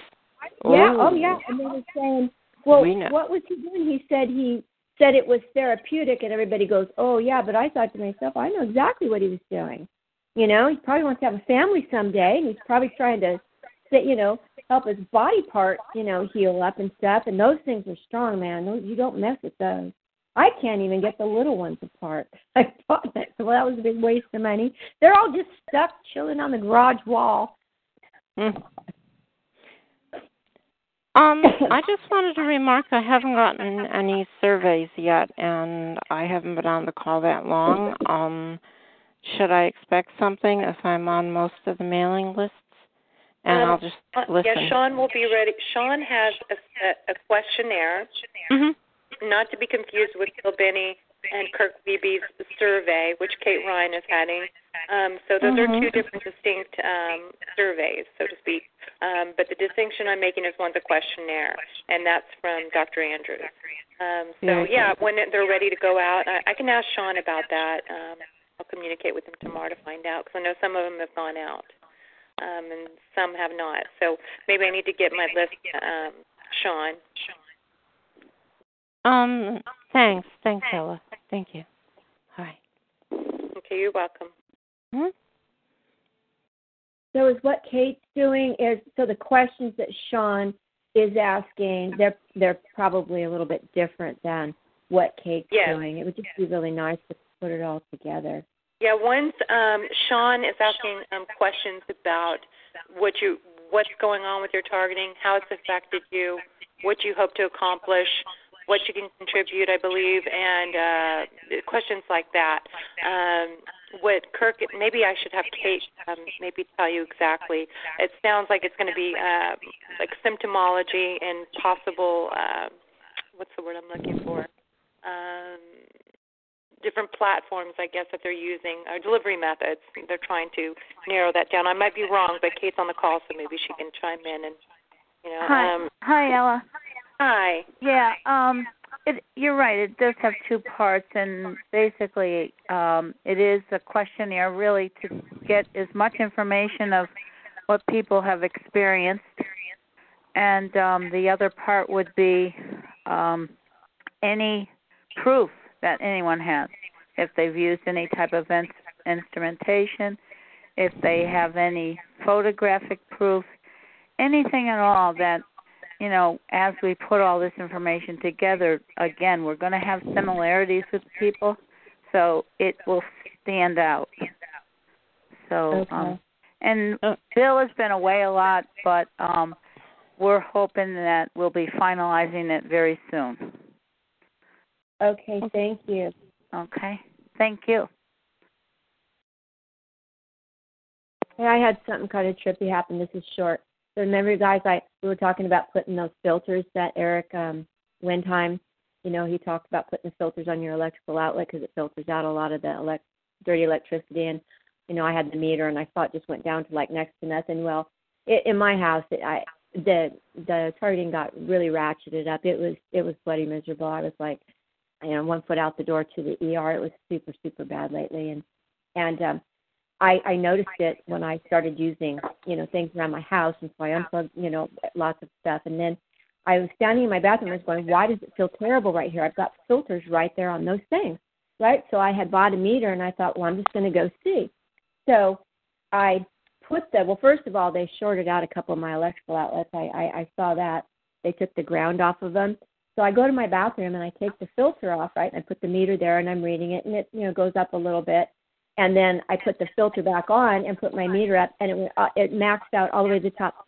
It was stronger when the filters were put on than it was when they were not on. So they came in and they did something to those to make them just completely work against me. I had to take them down because they actually amped it up.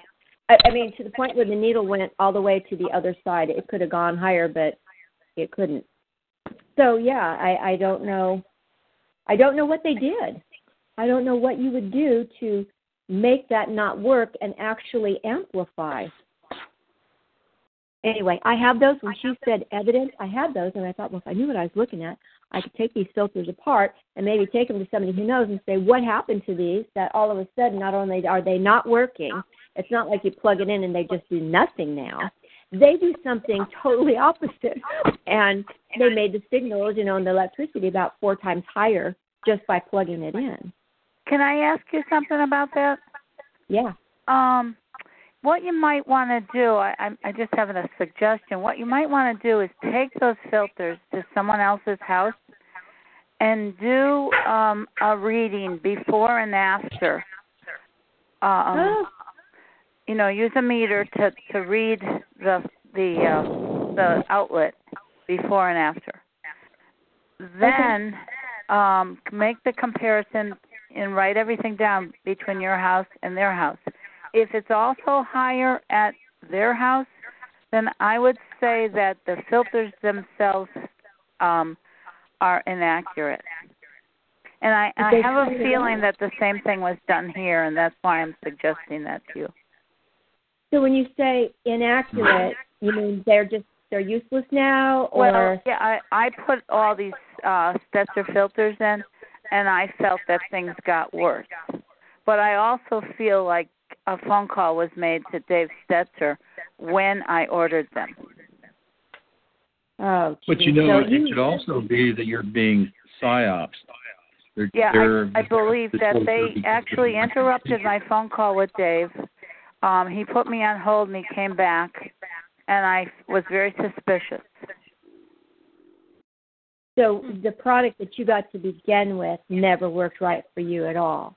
I don't feel it did, no. And I ended up taking them off. Okay, so in my case, I didn't even know a filter existed when the building biologist, Eric, came over to do all these measurements in my house. He had them, and he said, this is one thing that you might want to consider doing. And so he showed me with his meter, and he said, here's your outlet just without anything. And it was pretty high. I mean, he just was showing me ways to bring all the dirty electricity in. He popped the filter in, and it was barely recognizable on the meter. And I went, oh, my God. So I bought several of them, and we popped them all around the house, and it was noticeable. I could tell. But yeah, but I also think it is possible that somebody is messing with the grounds, like you said. So that's why it's good to use them at someone else's house just to make a comparison so you can rule that out. Okay. You know? Right. And I do think, like at night here, I'm convinced that at night, for some reason, they run electricity through the ground into my house. Oh, I know they're doing it here. And I know that because I've gone outside and my meter is running backwards. What does that mean? I photographed that. Well, when you say it's running backwards, what kind of filters you have? Your meter for your electricity? Yeah. Mm-hmm. Yeah, the meter has, when I felt like I was being electrified in the house, I went out and found that the meter was running backwards. Wow. Yeah, I went and turned all the power off at my house, and then I took the meter out there, and I got a super strong signal by my garage door, so I'm assuming that, off the charts, I'm assuming that was just the power, though, going, I don't know, it was actually, that's not true. The power was still on to inside my garage and by the water heater and the AC and all that. It was off the chart. So even when I thought that I was turning it off, I really wasn't. And somebody had mentioned you have to have the power company turn it off from their end. But I still don't think that even when I turn it off, I should have that much power in my house still. No, I agree. But things have changed greatly now that they have this influencing of, other frequencies riding on our electricity. So, and I don't know what the electric company is doing, but I do think something's not quite right. It used to be when I turned the power off on my house, I really felt certain it was off, and I no longer feel that way. Well, it's probably not. Like I said, I took my meter and thought, well, that didn't help you at all. And I do, and I know that they're using my house against me. I can feel it. It's different. I mean, I got out of bed one night. It was so bad in my bedroom. I just happened to touch the mirror as I was walking by, and I got electrocuted touching the mirror. Oh, my God. I mean, it's like crazy how, it's like you don't know from one minute to the next what they're up to. Yeah, was it an old mirror, Kate? Yeah, well, I think it is. I think it's a fairly old one, yeah. Because it would have the silver in it. I think it does. What a lot of people are reporting, or enough to pay attention to, is finding the main bare copper ground wire that's usually run down a little pipe on the outside of the house to the ground rod, that connection being loose.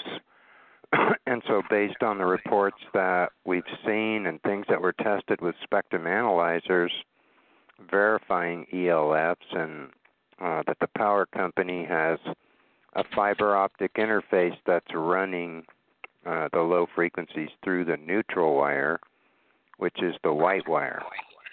Mm-hmm. So just understand, old houses had two-prong plugs, and then blenders and mixers and electric drills and stuff had metal, cases on the outside. So if the neutral wire failed when you grabbed onto the case, it would shock the hell out of you. And so the ground was put in as a safety. But actually the white neutral wire coming from the power company with the dirty electric, as long as it was a good connection, it was okay. Inside of a main box, they tie the white neutral wire from the power company to where all the bare copper wires go that go down to that rod to bleed off in the earth. So that third wire, being the bare copper, and your third prong on all your plug-ins, was a safety in case the neutral became loose or failed, or somebody put in a plug that wasn't keyed so it could go in backwards, which would make the casing of your blender, mixer, or whatever you're using that was metal in those days, shock you if you were touching something that went to the earth or barefooted, on a cement floor. So what I think that they're doing is they're running this dirty electric through the white neutral wire, and they're loosening the wire connecting to that rod that's supposed to be a safety, so that it would only run through the neutral wire, which has the dirty electric. I'm trying to explain this as simple as I can. I think I get that. Okay, well, I think I get it. Good. Just picture, like a light bulb. It only takes two connections to make a circle. So the plus or the hot goes into one side of the bulb, runs through nichrome wire that's in a vacuum, and then it has to return to itself to work, and that's your white neutral or your second prong. On modern day plugs, you see in a three-prong plug that one plug is smaller and one is bigger. That's so you can't turn the plug around the other way if somebody broke off that third prong. And then that way it never happens. But anyway, my recommendation is just to go out, find where your power box has, you'll either see a bare wire a little smaller than a pencil, like a small pencil, bare copper going down to the earth, and you can just dig around there if the rod isn't sticking up. Wiggle that wire, pull on it, make sure it's really tight and the connection is clean. And more modern, in the last 20 or 30 years, you might find a piece of white PVC plastic pipe that they've run the wire in just to keep it safe. But all it's doing is being a safe return to the earth. And the earth is what would bleed off all that stuff, like, us getting shocked when we touch a mirror or something like that. I mean, besides the fact that we are building up electricity in our own bodies from what they're doing. Well, I don't know what's going on, but I do know that a couple of times I went out, and this was not in the past year or anything, but in the past I walked across my lawn, and you could feel the electrical field across the entire lawn. That was exactly what I was just going to say, Kate. Is that the same reason why my lawn is attacking me now? But I picked it up on the meter. Yeah. It wasn't everywhere, though. And I thought, what the heck? Nothing anywhere except when I got right to the center of my lawn. It just kind of went crazy. So I'm just going to say this, and whoever decides to do it, the value of it may be immense. Skizit found companies that sell little quarter-inch wireless microwave transmitters. So if somebody came along and they pulled up in your driveway, they could actually trigger those with a remote and turn them on because they want to put some extra heat on you that day because they didn't like what you did and they want you to know it. What Jim Albertson did, who worked for Raytheon, for those who haven't heard this, is he watered his lawn really good. And then he ran 2 wires from his 220 dryer or his stove to get 220 volts. So, regular house power, well, it would be 240 technically. Regular house power, the hot wire is 120 volts. To make 220, you just have 2 hot wires, and then you have that other white neutral and the bare ground wire, which connect to the same connection inside your main box. So what he was doing is doing what would make sparks by touching a hot wire to the earth. It would go spark, and then the breaker would shut itself off, or it would blow a fuse if it was a really old house with fuses. What he did is that those little microwave transmitters can't handle that kind of electricity. By watering the lawn, it made it connect everything together really well. So he stuck the bare wires down into the dirt that's all wet from, watering it really good, turned on the breaker, and it surged electricity through the earth, and it blew all the transmitters that they had. What was reported? They got really angry. That's what I heard. They had the transmitters all over his property then? Apparently so. I mean, I never heard the rest of the story, but being an electrician, when I heard what he did, I just laughed because Skizit had found these little wireless microwave range transmitters, and they're a quarter-inch square. And are they buried in the ground? Yeah, they are. I mean, you could just come along at 2 a.m, stick them down in the ground. They could even have a little applicator that has a handle on the end with a spring to return it, and it's full of those things. Slide it in, and you just push the handle down, and it would bury it, 2 or 3 or 6 inches into the earth. Do you have pictures of those that we could take a look at? What's that? Do you have pictures of them so we would know what they look like? Well, they looked about a quarter-inch square. Skizit may have them on her website. Okay. And what's the name of her website again, Neil? It's Citizens. Oh, that one. Yeah. .org. Well, I do know that they seem to come by like 2 o'clock in the morning, and they do something on the property, and they do it again in the 6 o'clock in the morning. Right. And I know that sometimes they've been touching my house. I don't know what they're doing, or they're touching the property. And well, there is a couple of things, and I that's why I say I'd rather just be the tinker in the garage research and development guy, because God, time's just going so fast. But one of the other things that she ran across, or I ran across, I don't even remember, was a flat thing, like a flat piece of cardboard, only it's a PC board, and it has a shape etched into it of metal that makes an antenna, and it was a transmitter receiver. So they could lift up shingles on the edge of your house, slip this thing underneath it, and what I envisioned was when those little Cessna planes go by, and the ones that I notice, I call them tippers because they've got little black tips painted on their wings. Quite often, I have no proof of this, but I just go, our tax dollars at work, And what I'm picturing is wireless transmitter receiver, so wirelessly from a small Cessna airplane, they could turn those on and off.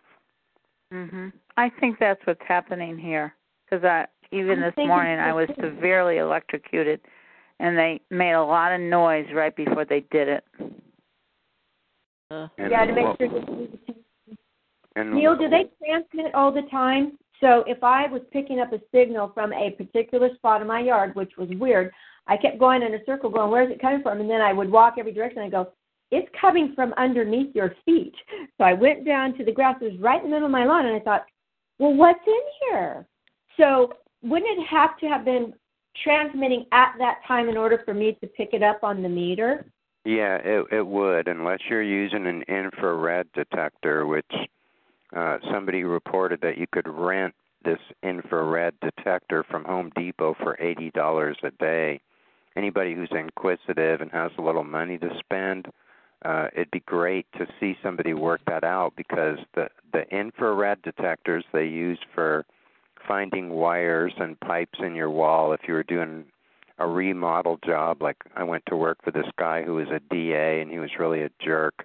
And he calls me up and he goes, I need some stuff fixed and put back. He took a chainsaw to the walls, wires and all, turned off the power and cut through everything with a chainsaw, and then he wanted me to make everything that he was doing to make this room bigger look pretty and right. And so what the infrared detector would do is it would show wires and pipes so that you wouldn't cut through anything by accident if you were remodeling. But in our case, when they turn these things off, apparently that infrared detector would still show these shapes. So we would have an idea. So if you were getting a reading behind a wall and you turned off all your power and you were still getting a reading behind that wall, you could use this infrared detector, or how I should say accurately would be to say, if they turned them off, you wouldn't be getting a reading from your meter where you were before. But with the infrared detector, you would still be able to distinguish the shapes. This is what I'm told, and I haven't done it yet. The shape. Well, that would be really handy, because the bug detectors can't do that. I mean, you can find those with a couple of the things that I have, and I go, okay, so I know there's something in that wall. But other than, busting, taking the chainsaw and doing something like that, yeah, it'd be very difficult to find it, right? I would have to make a mess. And there's plenty of room for confusion. People don't really talk about using microwave pulse technology to read our water meters. And as somebody was reporting about those Stetzer filters ending up being used against them, finding out that a 12 antenna $600 jammer from jammerall.com, when you watch on a spectrum analyzer, you'd say, ha, I'm covered for Wi-Fi and the smart meter range and everything else, and this is so cool. And then you watch on a spectrum analyzer, if you were trying to block with a jammer 902 megahertz, they skip to 903 or 904. So you'd have to track what they're doing, which is called frequency hopping. So when Barry Trower comes on, I'm going to make sure he talks extensively about what's called phase canceling to get this formula, that there's a formula that you can say, well, I don't want this frequency around, and this is what jammers do. What Robert Duncan told us on the R&D calls when he came on was, I said, there's a unit that I could buy that would be able to track frequencies coming in and then be programmed through the software to neutralize or phase cancel those frequencies. And he said, well, what you're saying is true. It would work, and you could do that and program. He said, but the problem is their supercomputers are so fast you'd have to spend $500,000 to have something that would track and cancel as fast as they're going to frequency hop and change. Yeah, you could just do a full-time job.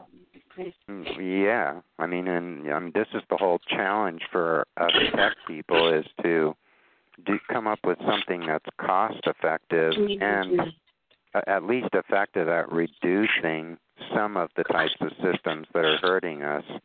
But they're like modern day cars where one sensor relies on another,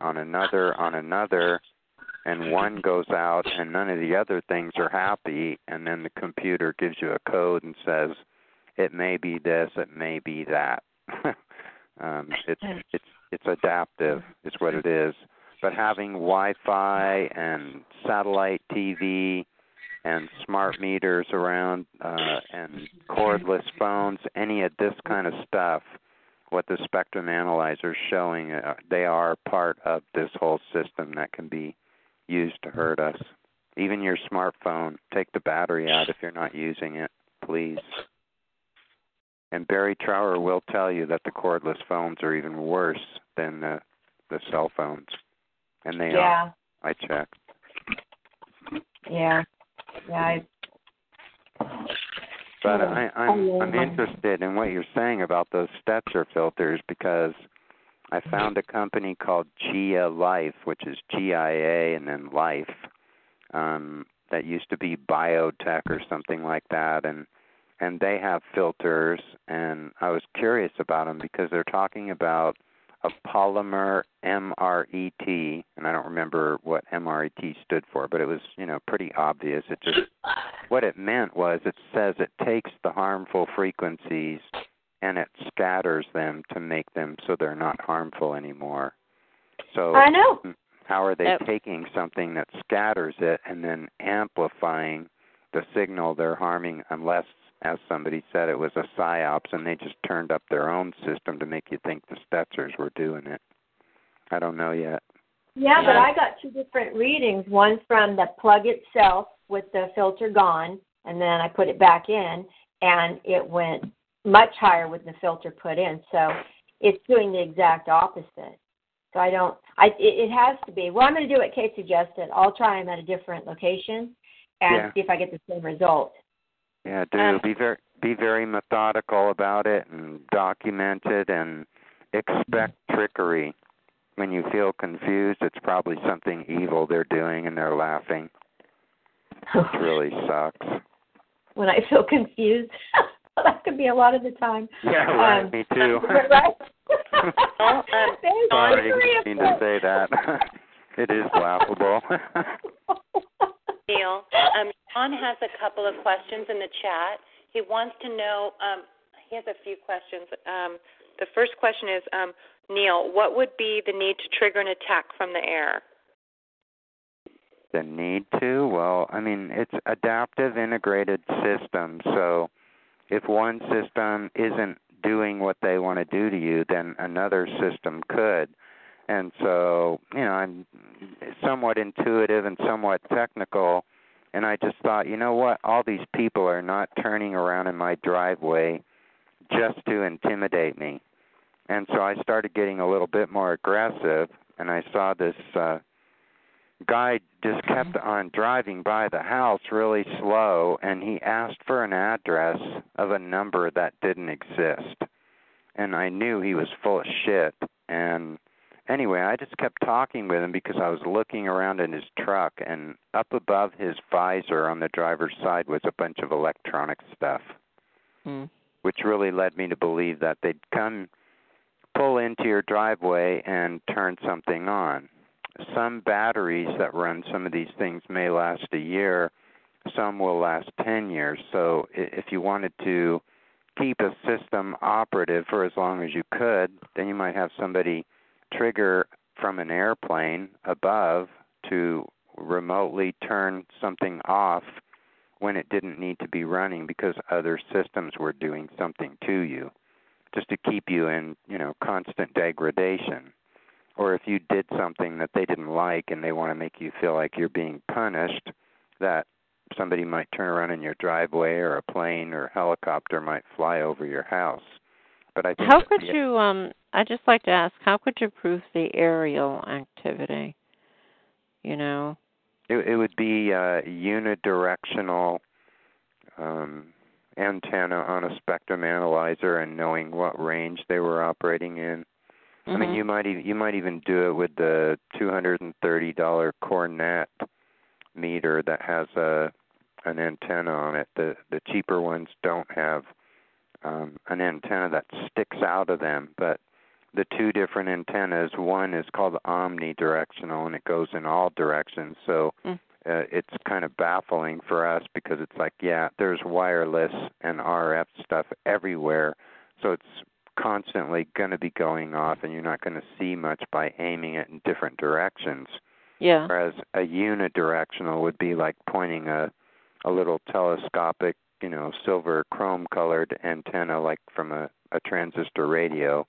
Those kind of antennas that are unidirectional, you would actually be able to aim it and see it happen on your meter and snap a picture of it.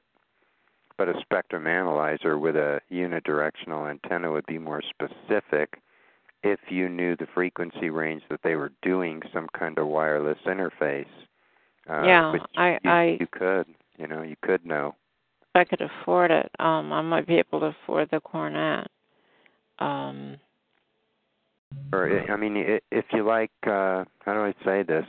I think that the software that you'll find at w.hd, as in dog, S as in Sam, D as in dog, R, Robert, dot D, E. D is, it's D and E. So hdsdr.de.com. If you go look at the software for the SDR spectrum analyzer, you get that for free, and then you go on to Amazon or over to New Elec, which is nooelec.com, and you buy their basic SDR for $20. You plug it into your USB port. It comes with an antenna. You plug it in, and then you load the page at the hdsdr.de, and you have a spectrum analyzer. And it's better software than the $350 RF Explorer that Dave's been using. And I talked with a friend who has $10,000 in 2 units that are called Aronia, and he said, wow, I can't believe this software. It's so much better than what came with my units. So for $20, you can get started. It doesn't give you as much range as you want, but for another $55, you go on Amazon or New Elec and you buy their up converter, which is just a little PC board that increases the range. And then so for example, I could drive or walk, or say if I could walk somewhere and I wanted something showing that activity, which does occur. There's something going on, on both sides. They do the same exact thing to me at the exact same times that you said, 3 o'clock, and then they pick them up just before it gets light outside. Exact same thing. I'm sorry to interrupt. Oh, no, that's okay. Well, I get it. I could walk 3 blocks, and I have it going on both sides. And if I try to block, then something else happens. And you can go to antennasearch.com and see where cell towers are. And it's good to know that, because you can get the frequency range that they're licensed by the FCC. So if you're carrying a little laptop with that USB SDR plugged in, it's called a dongle, you would actually be able to walk towards a cell tower, tune your software into the range that thing's licensed to, and then watch the spikes coming up that would be the signal they're putting out, and you would be able to see not only the frequency number come up on the software, but also the intensity level. And that would be great. And then if I could determine, where it's actually being bounced from, or trace it back, that'd be what I need. And I'm encouraging that. I mean, I'm always adding to the frequency list when I have time, but there's a lot there for anybody who doesn't have it. Just email me and get it. And I really Neil, if I could email you, if I can't get all this, I've got to write this down. I've got it written here, but I've got to transfer it. So if I miss anything, I will email you. Okay. And don't be afraid of this. It's not as technical as it might sound. No, I'm not. I mean, it sounds pretty. It sounds pretty straightforward, actually. If I can. Good. I've been practicing trying to simplify because I don't want to scare people away. Yeah. Even though I am an electrician and I'm technically minded, I'm not an engineer. And all this was strange to me 3 or 4 years ago, and I had to start studying and understand it. Yeah. Well, I get it, like, on both sides or over my head, just about, well, I would just say very frequently. And if I could, well, there goes that thought. It'll come back. Yeah. You're not alone. You're not alone. No, we don't have to smoke pot these days to be stupid, do we? Yeah. I mean, it's like, you walk into a store and it's like, here you are, and it's like there are, you don't even know there, like, oh, yeah, that crack addict over there, and they're not referring to me, but, it's like, I can't tell the person's a crack addict. I mean, I can't focus on them that much, and it's not my business. But it's like I'm thinking, my gosh, I hope they don't think I'm one, Yeah. I mean, in a laughing sense, I'm saying that, like, like I could look out of it or something, and especially with my hat on or something, I get, oh, I like that hat, or like, hey, baby. Nice hat. They think you're kinky, huh? Well, with a motorcycle, they got all sorts of. Yeah, like, where's your bike? Just get some of those Elton John sunglasses, and everybody will leave you alone. Right. Yeah. Well. Either that or you will have crack addicts following you. Yeah, it depends on where I gotta go. But I had one compliment. I was in a social, like it's it's like a liberal church thing, and one woman said, "I really like your hat," and I had to actually had the some of the protective material, like was starting to come out, and she thought it was something like like fashionista. Magnets start falling out. All of a sudden your head sticks to the metal window frame. Oh, hell. She's getting a visualization, you can tell. Don't pee your pants. Right. Yeah. I had a water bag. I had a water bag like around my abdomen and fell down from my pants in the store. I just pick it up, just keep walking on, Right, you bend over to pick something up, and then there's a puddle following where you're going. Yeah, it could be worse. Yeah, right. No, I was just trying to make my buns look bigger. Yeah.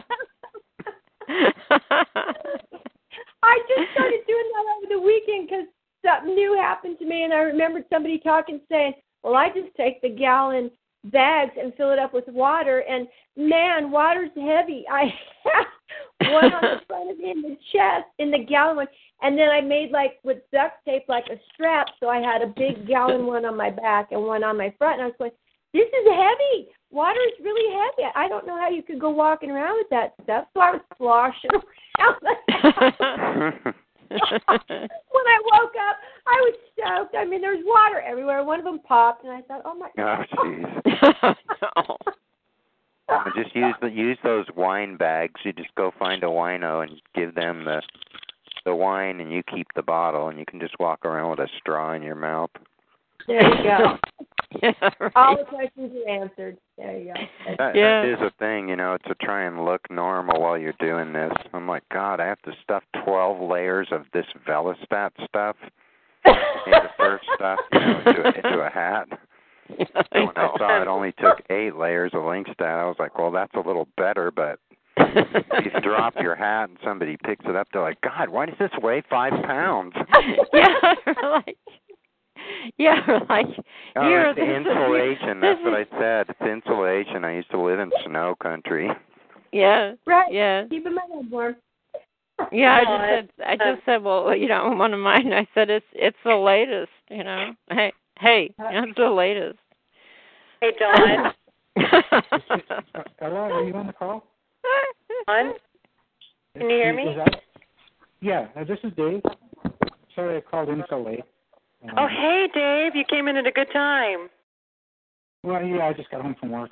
Well, I'm so glad you could make it. Thank you. We were just talking about, things upon, electronics. And so, yeah, you came at a good time. So, guys, this is Dave Emory. Do you want to introduce yourself a little bit? Yeah, I'm Dave. I live in San Jose, and I work in the IC industry in RF and timers right now. And so I've been doing experiments. I've been experimenting with the carbon fiber. I just thought I'd bring it up because I heard Neil talk about the Linkstat. It worked for a couple of days, and now I'm starting to get some signal through. So I'm pretty sure they're above the 10 gigahertz. I was Sorry to hear that. Anyway. Yeah, I thought it was CAT scan. But yeah, it's definitely much better than it was, but it isn't perfect. But I would still recommend it. It's relatively, I wouldn't say relatively inexpensive, but compared to some of the other measures, it's definitely more effective than any kind of shielding. Plus, you don't need any ground because it's absorptive. Could you repeat what it is, please, if you have time and so forth? I'm sorry. It's a carbon fiber, but it's laminated, and I think less EMF sells it as well. Because I just got my catalogs. They call it RF MW absorber. It's a microwave absorbing material. And it seems to work against the microwave and all the RF, but this one is unusual because it goes all the way to 10 gigahertz in terms of its shielding effect. So it's a material then, and you would. Yeah, it's laminated on both sides, so it's got plastic on both sides of it, and then it's just carbon fibers inside. It's pure carbon, and carbon's an absorber of energy. Dave, is that the stuff that they say that they also use in the actual microwaves? That's what I was told, right? So in the back of the microwave, same stuff. Right. It's used commercially in microwaves and also for shielding equipment. And so I figured it would be good for us, but and it may very well be more effective for other people. I'm lucky enough to get it all, so. Me too. I get ELF all the way up through CAT. What do you do for that, for the ELF? For the ELF, I don't know an answer to that because it's such a long wave. And I've attempted to use various techniques for shielding magnetic because at ELF you're just barely above DC, so it's really a magnetic it's more magnetic than electric.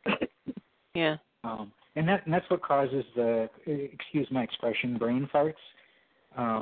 When you suddenly lose whatever, that's the ELF.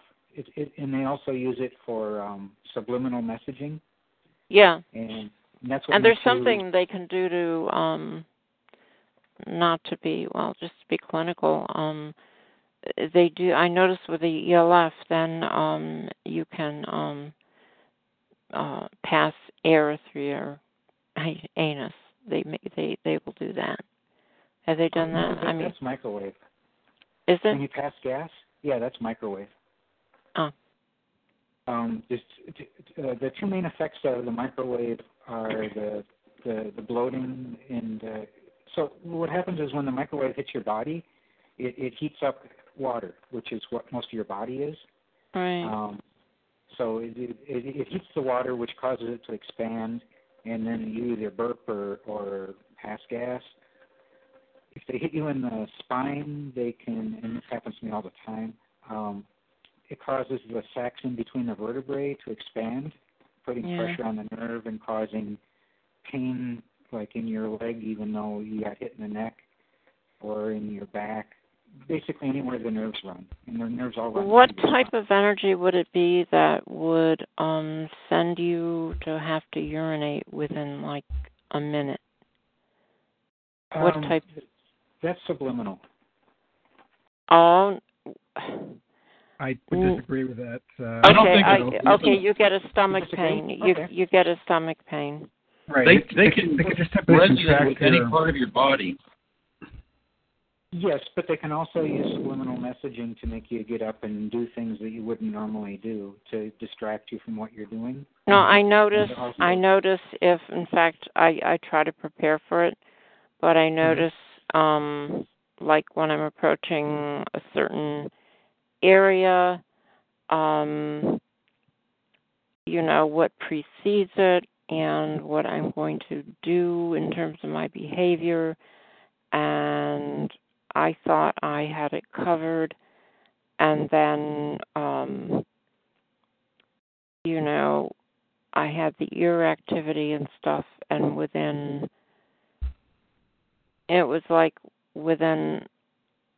a minute, I mean, it just, all of a sudden, it's just like, you don't have any idea.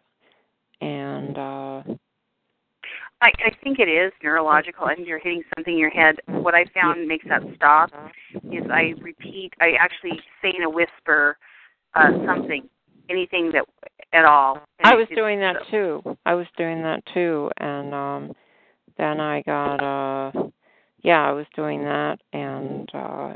What does that do? How does that help? It worked for a while, but they seem to want to tell me that. Go ahead. Good time, guys. Go ahead. Let the speaker have the floor for the most part. Okay. Yeah, they can use microwave to cause diarrhea, and also affect your bladder.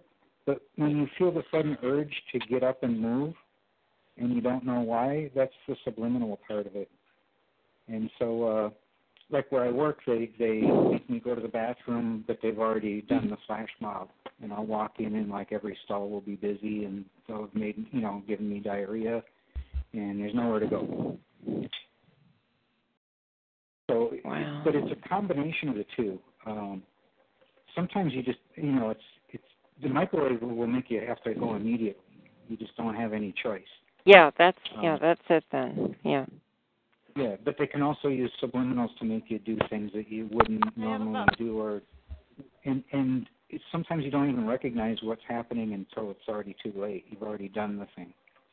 You just have these compulsions to do things. What can So for the microwave, you can shield against. So you can wear like copper clothing. I've had some benefit from using high SPF sunscreen. I use that all the time. Okay. It does attenuate it. In other words, it does reduce the intensity. But put it all over your body? Yeah, that's what so I wear copper clothing when I'm working in that, and it does help. Yeah. And it protects my knees because they've hit me in the knees. Nearly crippled me a couple of times now. Yeah. I still get the pain in the knee, but it isn't crippling anymore. Yeah. And then for my face and neck and everything, I put on heavy sunscreen because it contains metal in it, and they don't like it. One thing what type of sunscreen do you suggest? And also, is there a way to talk a little closer to the speaker? It's a little hard to hear you. You're just a little bit quiet. Oh, I'm sorry. No worries. Let me turn it up a little bit. Does that help any? Yep, we can hear you a little better. Thanks. Okay. Yeah, someone was just talking about putting sunscreen on today, and I forget what kind you said. Yeah, if you use high SPF, so you want it to be in 85 or above, it doesn't do any good to use the lower SPF sunscreens. Like 45, no? No, that won't really help. Because, it's got to be. It's only blocking. It's intended to allow a lot of UV in. UVA and B, and it won't block it. Yeah. Right. So you want something that'll be as heavy as blockage as possible. You can also make your own. You can buy powdered aluminums. Powdered zinc is what I use. Because zinc's one of the minerals your body needs anyway. Yeah. But I've had other people tell me that using the powdered zinc and cream causes itching. So you can use NOAD. It's fairly inexpensive, 85, SPF 85. Yeah. Well, it'd be worth it. Is there any way that if you have hair, can you pull up your hair and somehow spray your scalp? Well, I actually recommend the lotion, not the spray. You don't want to use the aerosol sprays because the propellant is dangerous in and of itself, and it also enables them. They can use that against you. So I recommend the cream, plus it helps your skin. But by using the sunscreen, I got rid of all the little red dots. Well, not all, but I got rid of a lot. I have a lot fewer red dots now, especially on my abdominal area. What brand do you buy? Because I know some brands. It's called NOAD. NOAD. NOAD. That's insane. I'd never heard of it. So NOAD. Oh, okay. I usually buy it off of Amazon, and it runs about $10 a pint, or 32 ounces. Give me a second. So NOAD as an NOADD, right? NOAD. No, it's NO-AD. Oh, okay. It stands for no advertisement. Ah, yeah. Got it. Okay. No added something. Yeah, this one's a SPF 85. And then if you do decide to go with copper clothing, it's real popular now for athletes. Yeah. You see all that stuff they're wearing, like elbow pads and all that. You can buy entire shirts, which is what I buy, long sleeve, short sleeve, depending upon the weather. And then you can also buy the pants. Yeah. And it's a stretch fabric. You want to make sure you get something with a high amount of copper in it. Some of the ones that say their copper have almost no metal in it, and then you're just wearing lycra. Now, if I were to go to less EMF, I know you can scroll down and look at the various fabrics and materials. What I would want would be, as far as the fabric to use, the copper. The copper I was talking about is commercial. I mean, you just buy the clothing with the copper in it already. Right. And I don't think less EMF. Do they? I don't recommend the Silverell fabric. I've bought several Silverells from Less EMF, and the fabric itself just falls apart. The first time you wash it, all the silver comes out, so that's worthless. Yeah.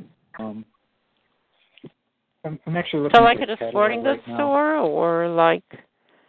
I buy mine off of Amazon. Oh, okay. Mostly to avoid having to go to stores. Yeah, it's a drag doing you're sitting back in a store. Yeah. I don't know if this happens to everybody, but if I walk into a store and stop in front of some display, immediately 5 or 6 people will walk up and start reaching over my shoulder and stuff. I don't get that, and but then my leg goes numb. Yeah, the glare, like when you cannot even read, like if you go into a store and I guess they've got it all figured out where the magazine rack is. So say you want to pull down a cup of paper, you're going to buy a paper. You can't sit down by the time you're going to get a cup of coffee or something and sit down and look at it, it's like you get, you start getting, they amp it up and, you read the headline and it doesn't even, you can't even read it. So. Yeah.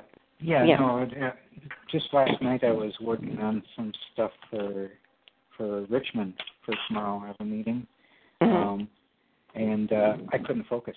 I was sitting in front of my computer, and I made the type really large, and I still couldn't focus. And every time the harder I'd try to focus, the more they'd laugh and say, "We're not going to let him read this." But as far as that, I mean, I know I'm entrained.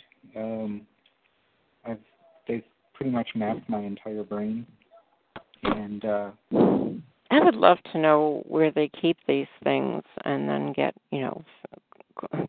court orders or subpoenas to get the stuff. There's no court orders or subpoenas involved.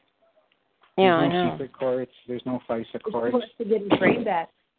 Wants an order to This go. is all. Some people call it shadow government, but like I say, But I'm it's pretty still much would be convinced now that the program has gotten free into the internet, so it has everything you do.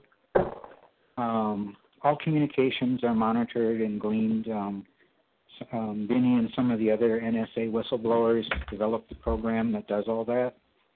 The entire internet backbone gets dumped into servers, and then they process all that information. It's still a constitutional crime, and it's a federal crime, and it's. Yes, but like I say, I've been dealing with this for a long time now, but I no longer worry about privacy. They can see through my eyes. How am I going to make anything private? I know. And going back to constitutional crime, I wanted to add something. They were trying to get this thing where they were the Pizzagate thing. They're calling that a sexual abuse study. So, I mean, it's crazy. I mean, that's crazy. So they're basically murdering and abusing kids that are under state control under a guise of study, which apparently they can do. I guess there's some law. I don't know. It's horrific.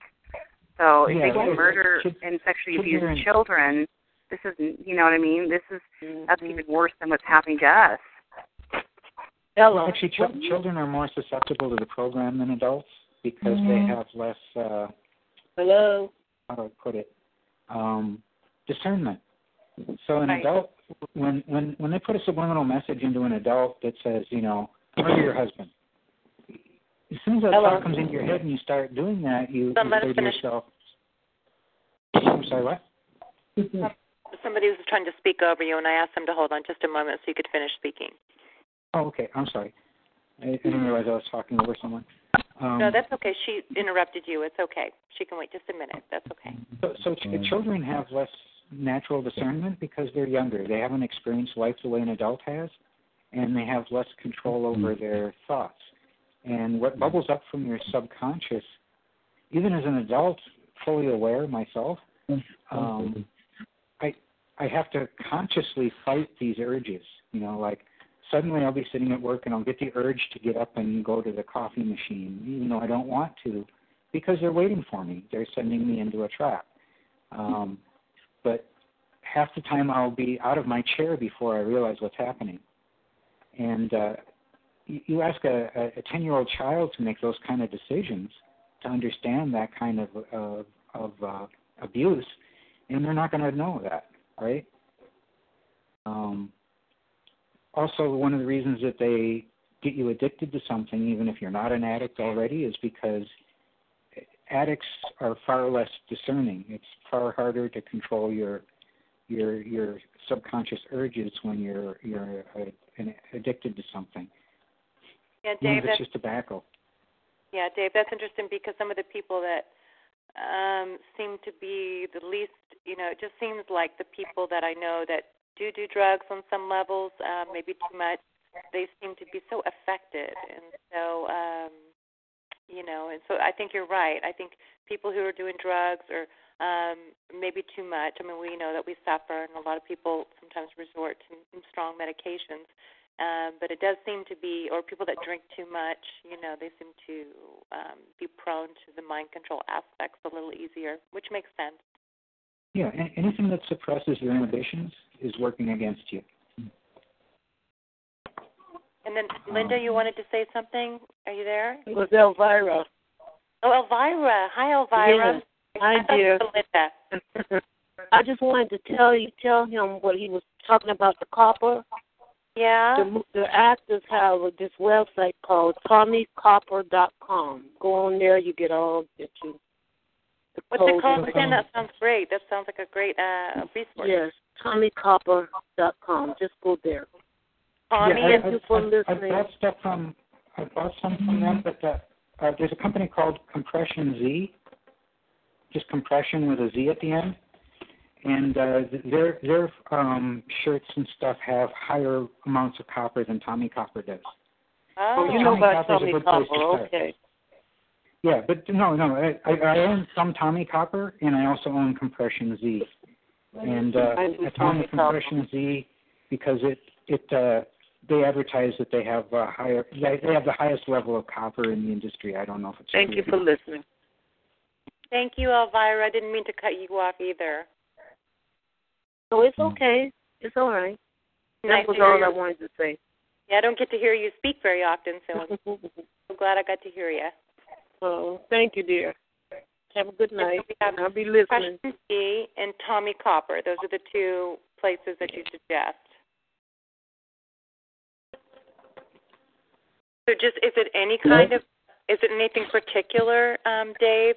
Do you have to look up copper-based clothing, or what do you look up when you go to one of these sites?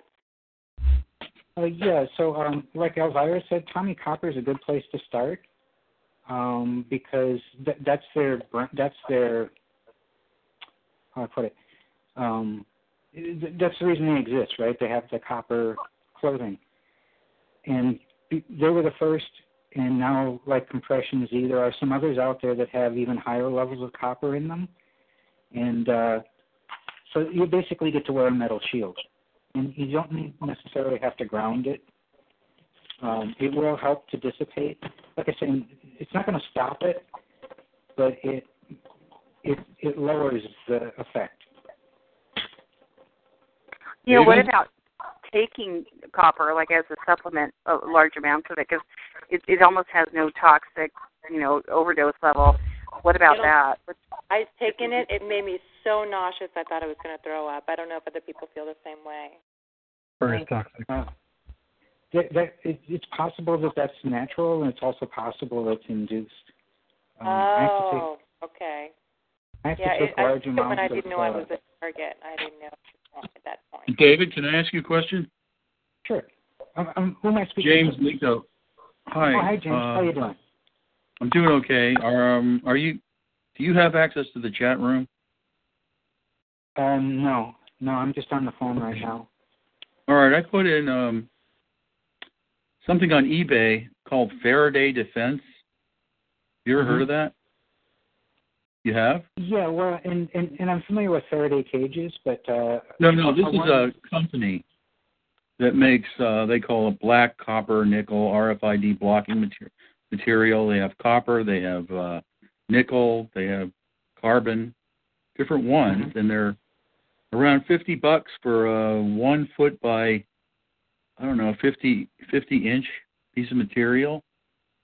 And I was just wondering if you've ever heard of it, because it looks like it might work. Well, I've done some research on how they shield rooms for corporations and so forth. And that's the combination that they normally use. They use copper or other conductors for the electrical effect, and then the nickel's one of the better magnetic blockers because it's naturally non-magnetic. It's not a ferrous metal, so non-ferrous metals will do a good job of. I shouldn't say blocking. what it does is it provides a lower path of impedance than the air does. In other words, the magnetic field will bend around the nickel. Oh, good. And then, like I said, the carbon fiber is good because it actually absorbs energy. But what I found in experimenting with the carbon fiber is that even that saturates. You're familiar with the concept of saturation? Yes. Okay. Yeah. So the problem with all the Faraday cages and other blocking is that when you're talking about directed energy, they're directing energy in a really small, tiny little area of the shield that you're using. And that area saturates pretty quickly. So even though it would work against a broadcast signal, like a radio signal or a cell phone signal, it saturates pretty quickly when it comes to directed energy. Because that tiny little spot that's being hit can only absorb so much before it starts allowing energy to pass through. Yeah, bypass it. Yeah. Right. Is there any way to drain that? So you can. With the magnet you can, but yeah, you can make it thicker, and that'll help. I'm saying once it's all saturated, if you were to wash like the clothing, if you were to wash it, does it come out so that you've gotten rid of the... he's not talking about that kind of saturation. I'm talking about I was talking about the amount of energy that material can absorb or reflect.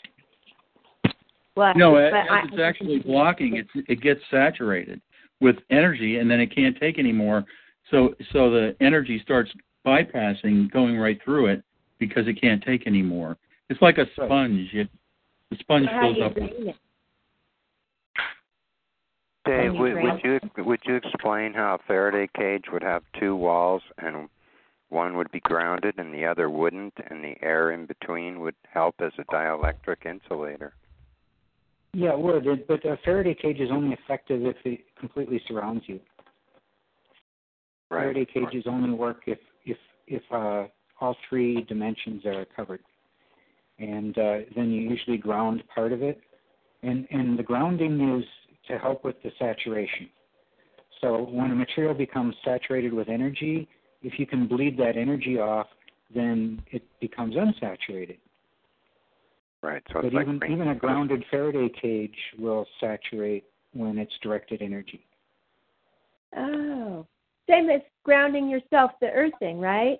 So if I have too much in me and I do the grounding thing, it'll bleed off into the earth if I'm hooked up.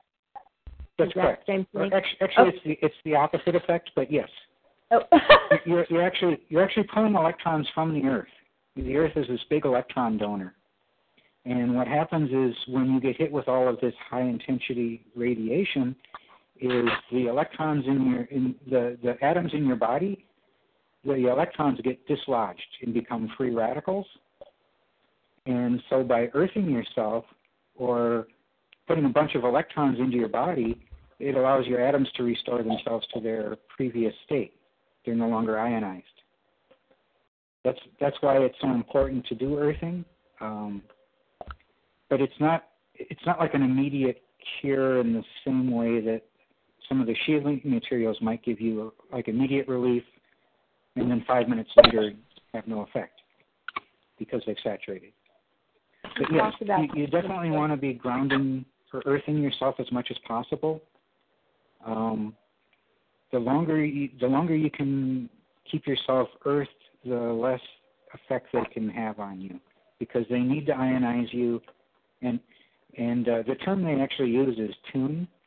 And the reason for that is they want to be able to couple to your brain, in my case, or couple to your body in other people's cases.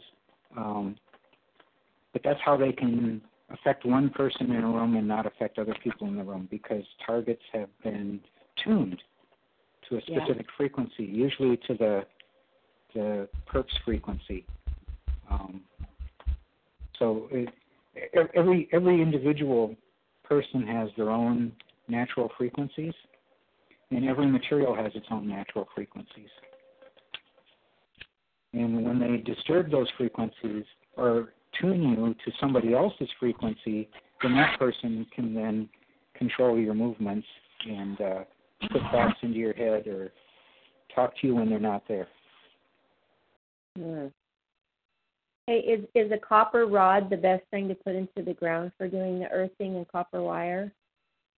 Well, a copper rod is better because it's going to resist any kind of corrosion, and you want to have as much surface area as possible connected to the earth, and you want it to be as deep as possible because, again, the earth can also saturate. So if you're drawing a lot of electrons from one spot on the earth, eventually it takes a while for the electrons lower down to bubble up to the surface to replace the ones that you've taken. And so by driving a grounding rod down 10 feet, you're able to pull electrons from 10 feet of earth rather than just the surface of the earth. And the wire that's attached to the rod would be at the top, right, of the rod? You wouldn't drive the wire down into the ground. No. You would attach the wire via a clamp that they sell with the grounding rod. Okay. And I think Neil was experimenting with this and found that he needed to also insulate the ground rod above the earth. Oh, was that Otherwise really important? Yeah, because if they do directed energy at the wire that's leading to the ground rod, then that wire can saturate fairly quickly and start allowing positive energy to flow up. In other words, it can start pulling electrons the opposite direction. That's what I found. Yeah. Yeah. What do you insulate? You'll definitely. You can just use electrical tape. Okay. Yeah, or something like that. Or they sell what's called rubber tape, cambric, for making connections with large wires. But those are all insulators, and but you'll have to do multiple layers and keep an eye on it because. Can I ask a question? Yes. Who am I speaking to? This is Memoir. Hi. How you doing? Or you can call me Barbara if you like. Listen, okay. I just found out something that kind of startled me. Usually when you think of Wi-Fi, you think of it as a cloud, right? These rotors go out in I think they're like 60 feet in all directions, like a cloud. And another TI had said she lived in a ranch way out in the boonies, and she said she was getting Wi-Fi to her house, but it was directed. It was pinpoint directed. Now, if Wi-Fi can be pinpoint directed, that could be used, since it does carry audio and video and all kinds of stuff,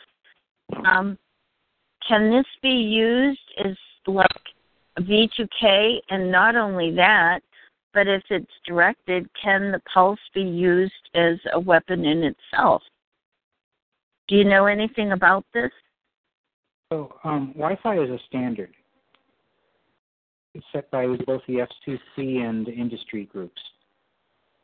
Okay, so but she says she's getting Wi-Fi from a tower that's, she said, 5 miles away. And it's pinpoint, because they said to her, if you're getting Wi-Fi from a tower 5 miles away, that could be part of your targeting. And she said, no, it was pinpoint. I guess they had an antenna on their roof. Well, an antenna wouldn't do a pinpoint. It's a monopole. It goes out in a sphere. The waves leave the end of the antenna in a sphere. Probably what's happening to her is heterodyning, but I think that it's important to understand what Wi-Fi is. Wi-Fi is just a standard. It's just a spectrum of frequency, and legally it can only be operated at low wattage, low intensity, and so yes, it's limited to approximately 50 feet. Right. I was told 60. 60. Yeah. I'm not sure it's 60, but it's you can easily look it up. Wikipedia will tell you the exact. The other thing I was told about Wi-Fi is if my neighbor has Wi-Fi and the other neighbor has Wi-Fi and the other neighbor has Wi-Fi, what you do with Wi-Fi in one house can affect the Wi-Fi in the other houses. Now, I don't know. That's why there's multiple channels on Wi-Fi. Okay, all right. So that's if you correct. Live in a densely populated area like I do, there's. In fact, I even showed this on the webcast a couple weeks ago. There's like 20 Wi-Fi routers within range of me where I live. Wow. And I don't live in an apartment. I live in a house. Now, if all that Wi-Fi is being used, when it overlaps, does that increase the amplitude? Like if you're in a bus and with people around you with 10 cell phones, is that increasing the amplitude that you're sitting in? I mean, so there's two things that can happen when waves meet. One is constructive interference, meaning they add together, they're exactly in phase. So think about waves on the ocean. If a smaller wave encounters a bigger wave, then the combination of the two is higher than either one, right? Or if a big wave encounters a little wave and it's 180 degrees out of phase, in other words, the trough of the wave is hitting the peak of the other wave, that's destructive interference, and all that's left over is a little bit left over from the big wave. The little wave disappears. That's also so in other words, called, it depends on what their frequency is. Yes, and the Wi-Fi is probably not what's causing you pain and suffering. The Wi-Fi is... Oh, I'm not saying that. I'm not saying that. I just didn't know that Wi-Fi was pinpoint. I know it's a cloud. I know that they can use it to see people, but she said it was pinpoint, and I was very surprised. Why does she think it's Wi-Fi, though? Because that's what she's getting in her house. Huh? Oh, they're sending a signal. Is it possible to send a Wi-Fi signal using a very directional antenna, like a point source? No, you need some form of waveguide to massage it, and so. Well, how are they doing it? How are the FERPs doing it to us? What kind of are they using that? Some kind of magnetic steering? No, I think yes. A lot of what happens to us, I believe, is masers. If you're familiar with what a laser is, masers are a little bit older. Yes, I am. Okay, so you know how a laser works, right? Uses a waveguide, and then it also filters out all of the unwanted light, so it becomes a single color or intense. Single frequency of light, and then it uses a waveguide to narrow the beam of the emitter down to a pinpoint, like a fiber optic or a laser pointer. Mm-hmm. A maser works the same way. It was developed in... Dave, are you familiar with synthetic aperture radar? Yes, I am. Is that steered electronically? No. It is kind of using a waveguide. And the Wi-Fi is... definitely the Wi-Fi is used for tracking and imaging people. Right. But Wi-Fi is it's coming off of an antenna, so it's coming out in a sphere. It's going in 360. It's going in every direction, right? It's a Gaussian sphere. She doesn't feel that. She says she was 5 miles away on a ranch, and that's how they were reaching her house. That's an awful big cloud. Well, I'd like to know why she thinks that and what evidence she has to support that.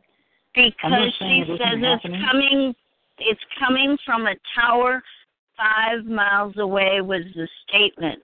And I tried to get more information out of her, but I was shut up, as it happens on these calls sometimes when you start to get good information, because I did not know Wi-Fi could be directed. And I thought, like you think, it's a cloud. And she said, no, it's hitting her 5 miles away from the tower, pinpoint because I said, could that be part of your targeting? She's a target. And she poo-pooed me, so I don't know. I just can I make a statement here about that, which might work? I live on acreage, and I've got the same thing where it's pinpoint. And I saw them. This is before I knew anything about it. I saw people lurking around my house, and it seemed like they were planting things in the ground. So maybe they're finding her by planting some sort of target around her, literally, like just outside of her property. That's what I think was happening to me. And, of course, I can't find it now because I didn't know what was going on. But, Neil, what's your opinion on that? Do you think people could, like, follow her to her home and plant it, some sort of thing near her house? I think what they're putting down is chemicals. I've looked into chemicals. They can get chemicals to ionize and coat you like they're it's nano coating. It goes through the air, you don't even see it, and it goes onto you. This is very common, and they use it to increase the conductivity of your skin. Well, she said she found some brown stuff on the threshold of her doorway. This was quite a while ago. Yeah. So I don't know what that was. They flash it on. It comes in a solid. It was uranium. I don't know about that. I think it's some kind of a. I'll have to tell her. Do you think that you could get back to this Wi-Fi again? If you could tell me if this Wi-Fi could possibly be directed. I mean, it's antenna based, right? Sure, it can. I think it can. It could be, yeah. You could use a waveguide, and like I say, Wi-Fi is just a standard. It's not anything special. It's just a spectrum of frequencies. Well, I don't know how to do it.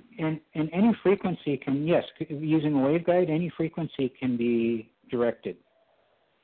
But didn't you say a couple of weeks ago that it's a lot less common to happen in rural areas? So it must be based somewhat on antennas, too. So it's a frequency, plus it's got a way to carry that frequency. So I'm just wondering if somebody could come around her. Go ahead. The only point I want to make here is, like I say, Wi-Fi is a standard. So based on that standard, no, that couldn't happen.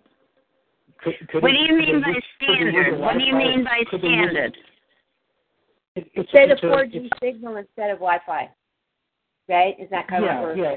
I mean, you could be using a Wi-Fi frequency through a waveguide and direct it. Yes. Wi-Fi itself, like I say, is just a standard. It's like AM and FM, right? Okay. Well, actually, that's a bad analogy. I shouldn't say that, but again, it has its own frequency that it works within, right? Correct. And manufacturers can only make the intensity up to a certain level. Okay. But if you live 5 miles away and you want Wi-Fi on your ranch and you live 5 miles away from a tower, she said she was getting this from a cell tower. Well, see, now a cell tower would never broadcast Wi-Fi. It's a different set of frequencies. Me. That's what she said. The tower was 5 miles away. I swear you, Neil, I saw people. Okay, I saw people on near my property, just outside the boundaries of it, planting things right before this started. I swear I did, and they would literally get out of their car and dig around the ground, and I thought that was weird, but I didn't feel anything, and I putting down chemicals. I've had that happen. Maybe it's the transmitters, like what we just found. Yeah. Why didn't you go out and dig around in the ground where they were and see what they were doing after they left? I'm thinking about it. Yeah, that's what I need to do is go out and I've dug around a little bit already, but I should really go out there, like with a use a UV light and you'll find what they were putting down. It was around the streets that I went around to. There's 8 people. We all have acreage. We all have anywhere between, 1 and the guy that has the most has like a whole bunch, like 40 acres. And what's weird is there's only 8 people on this road, and they were putting it along the road where you have to enter too. So I should get out there and really dig. But it's probably a sensor. It's probably more likely a transducer than an emitter. But I'm not saying it isn't. anything that small wouldn't be able to emit much of a signal. Well, I know one thing, that when I leave my house, I get hit with this spark. It's like a 4th of July directed one of them spark at you. And I think what I've discovered is this is an alert to the perp that I'm leaving the property, because they've got it only on one gate. The other gate's locked now. When you say spark, can you describe it a little bit for me? Yeah, Like I've seen it like a bright about light, right. If you think of a 4th of July sparkler, and you think of only one of those sparks coming off it, that's what it looks like. There's only like one or two? It's on a timer. My neighbor puts it out by the fence. It comes across the street at least 40 to maybe 50 feet. And they, you know how a sniper has a person who zones him in? Well, that's what they do. They use the millimeter wave to see if it's hitting me, and they zone it in until it does hit me. And it also goes right through you. And I found that when it hits your skull, it'll go through one side, but when it loses energy going through the brain, so when it hits the inside of the other side of your skull, it'll click. But it will destroy bone, and it's painful, and sometimes it burns. They've been doing that to me for years. But it's a small device, and I was walking home one night, and it was one morning, and he had gone out. He goes out and he picks up trash along the walkway there, and he'll pick up his device. That's his excuse for picking up the device. And this is in the morning before he leaves for work. And what he did was he walked away from me toward his house. He had it in his hand. I came around the corner. This spark left his hand over his shoulder and hit me in the face. Now, I was standing in front of a grounded chain link fence, and one of the other TIs was asked the question, why would it hit me rather than the fence? And what I have figured out is that because I had a charge on my body. Actually, it could have just been a laser pointer. This has happened too many times to be a laser pointer. Yes, this is some it happens sort to of me quite often. I get the bright white light through my eyes, and it's because they've hit me in the back of the head, and it comes out through the eye. And they're using that to calibrate the picture. Was a laser pointer? A laser pointer will do that to you? No, it's not a laser pointer, but if they point a laser pointer at you, they can get your exact location, and most of this targeting requires pinpoint precision. Like if they're going to hit a particular nerve on your body, they use a millimeter camera. I see it blink off. As a matter of fact, sometimes if I catch them at it, I can see them through it. It's kind of like a two-way street. Yeah, no, I've been able to see through my perps' brains as well. I always remind them of that when they're targeting me. But it's a two-way street. The only thing I could think of that this spark is in a file that I read to Congress that David Schreiner was up there talking about it, was he talked about a spark gap device, which is what automobile, what do you call them, that gives off the spark plug. That's a spark gap device. I think this is the same type of thing, and the reason it came across the street and hit me is because they had posted charge on my body, and that's why it was finding me wherever I was going. It's a possibility, or it was done to image you, or the third possibility.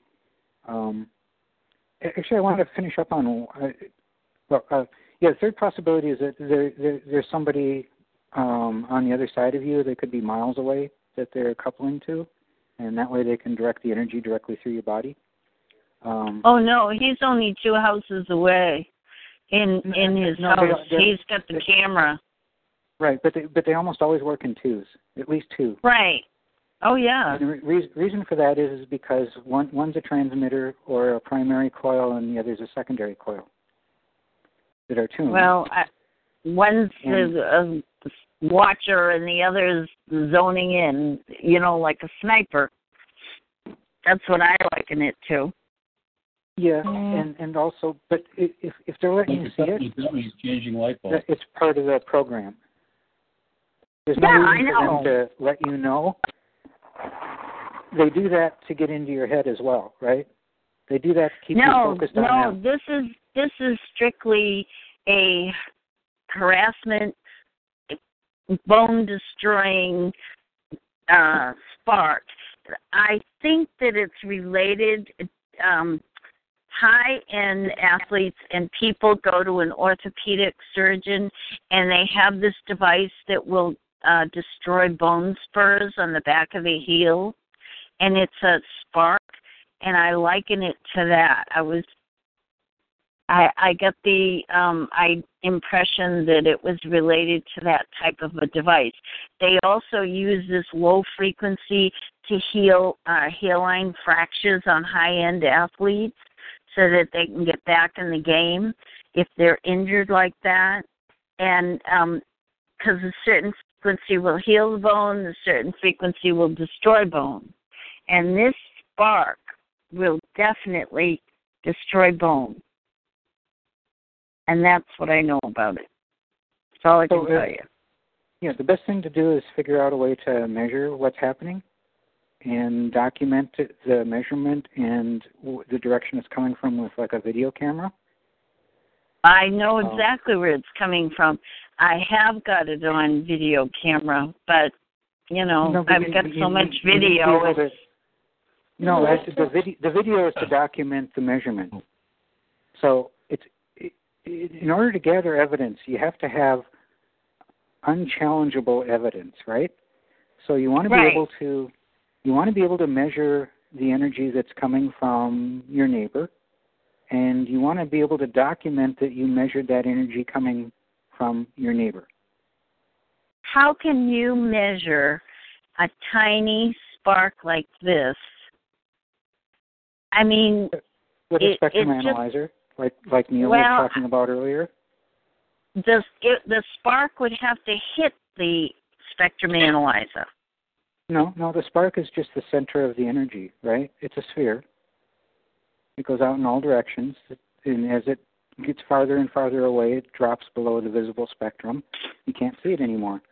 So if you're seeing a spark, that's the very center of the ball of energy.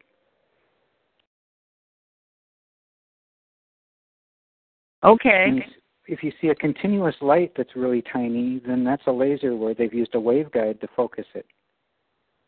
Otherwise, if you're seeing a spark from a spark gap, that's just the center of where the energy is, and it goes out in all directions for thousands of miles. But as it gets farther and farther away, it becomes less and less strong. Does that make sense? Yeah. Okay. So what I recommend you do is not just videotape your neighbor aiming this at you, or if he's got some device on the house, but you have to also be able to document what it is that's coming into your property. If you can document what's coming into your property and where it's coming from, then you have a strong legal case. I have no case. I even got another TI I sent a video to that had a pulse coming from my perp's house to my house. I sent it to a lawyer in Boston. You know what she told me? She said, what you have to get is you have to have a video of this spark coming from this man's hand, and you have to have a picture of it hitting you. And that's impossible because it goes through walls. He doesn't do this from his hand. He does it from behind his fence. He does it from his window. Impossible to get. Yeah, no, it's not impossible. Every event is measurable. You just have to have the right equipment. Videos. I have several videos on pulses that have come through my fence. But to go back to what the lawyer had told you, actually, you don't have to show that it actually hit you. All you have to show is that it came from your neighbor's house. It was this frequency at this intensity, and the effect on my body was this. And so, if you can, like I have a heart rate monitor as an app on a cell phone that I use. If you can show that like your heart rate's jumped, which you could document with video, when this thing went off across the street, then you've established the causality. So you don't have to actually show that it hit you. You don't have to have video showing it hitting you. You just have to be able to prove that your body was affected by what came from your neighbor's house. Then you have a legal case. Even if it made you nauseous, if you suddenly had to run to the bathroom because of it, if you saw a red spot on your body after being in front of it, even if you're in your own home and it's coming from across the street and you have some kind of meter that demonstrates that it came from across the street, that it came into your house and affected you, and you document how it affected you, now we have a strong case. If we can get all TIs to do that, then we have a federal case. You make it sound so simple. I mean, and that right there. I don't mean to make it sound simple, but no, I'm not is. saying. No. That was exactly it. That's exactly the three things that you have to do. And I think what Neil was talking about, the spectrum analyzer with the, I don't know, the other uptake thing, and the antenna. If we could all have just a very simplified version of, here's what you need to buy. And you know what I'm saying? What you just laid out was very simple and easy to understand. And that's really the bottom line, that it came from there. It had this effect on me. And like I said, you're showing cause and effect is what you're saying. Exactly. You don't even, in fact, that was it. Spot on. You don't even have to show that your neighbor pointed it at you. He could be not at home. It's emitting from his house. Yes. It's damage to you that's being caused by your neighbor's property. That's his liability. So you have a strong civil case then. How that Waterston lady in California here won hers. It came from, she proved that it came from. Keep in mind, she didn't win anything. Well, she got a judge to listen to her. She got a hearing officer to listen to her, which is a major step forward for us. But I hesitate to say that she didn't actually win anything. She didn't get anything from the court except some encouragement, which is good. Well, she goes back on the 5th because I think she refiled, and they told her you need to sue him for negligence. Was the bottom line. She just needs to bring a tort case against him. And I think that's what's happening. And again, it comes back to a tort case is a civil case, not a criminal case. You don't want to start with criminal cases because they're just much harder to prove. Plus, you have to get 12 people on a jury to agree with you. In a civil case, you only need a majority of the jury, and you're only seeking economic damages. So that's the first place to start. Also, like restraining order saying, I don't want this guy aiming this thing at me anymore. You can probably convince a judge of that if you can provide evidence that shows that it emanated from his house, it came into your property, and caused you physical damage. But you have to be able to document all of those things so that when his lawyer or his or her lawyer or they get up on the stand and say, this is a crazy lady that lives across the street from me, she's always making up wild accusations. To counter that, you have to say, well, I'm not crazy enough that I didn't document what happened, and here's my evidence. And then you're going to win. I've got a thing you can do. If you get, I have a high-end recorder with a contact microphone. I can record my heartbeat when it races. I can record the gurgling sounds in my stomach. So those are types of things you can turn in as evidence. There's not. Exactly.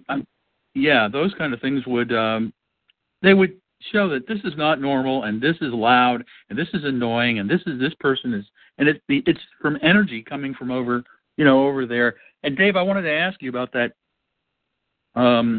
directional meter that I use. Why couldn't you take a video of yourself using it, pointing it at the house where the energy is coming from, and then submitting that proof plus the microphone recorded sounds?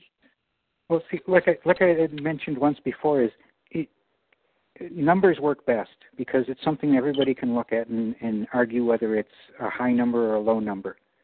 Mm-hmm. But without numbers, then there's no common basis for people, including judges, lawyers, juries.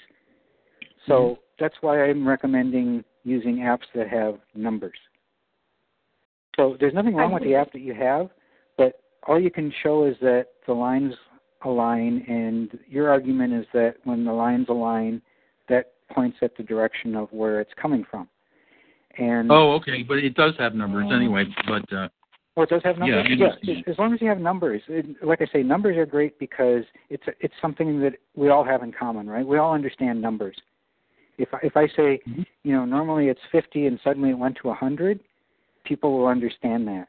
If you say it was normal and then it suddenly doubled, nobody knows what you're talking about, right? I understand, Yeah.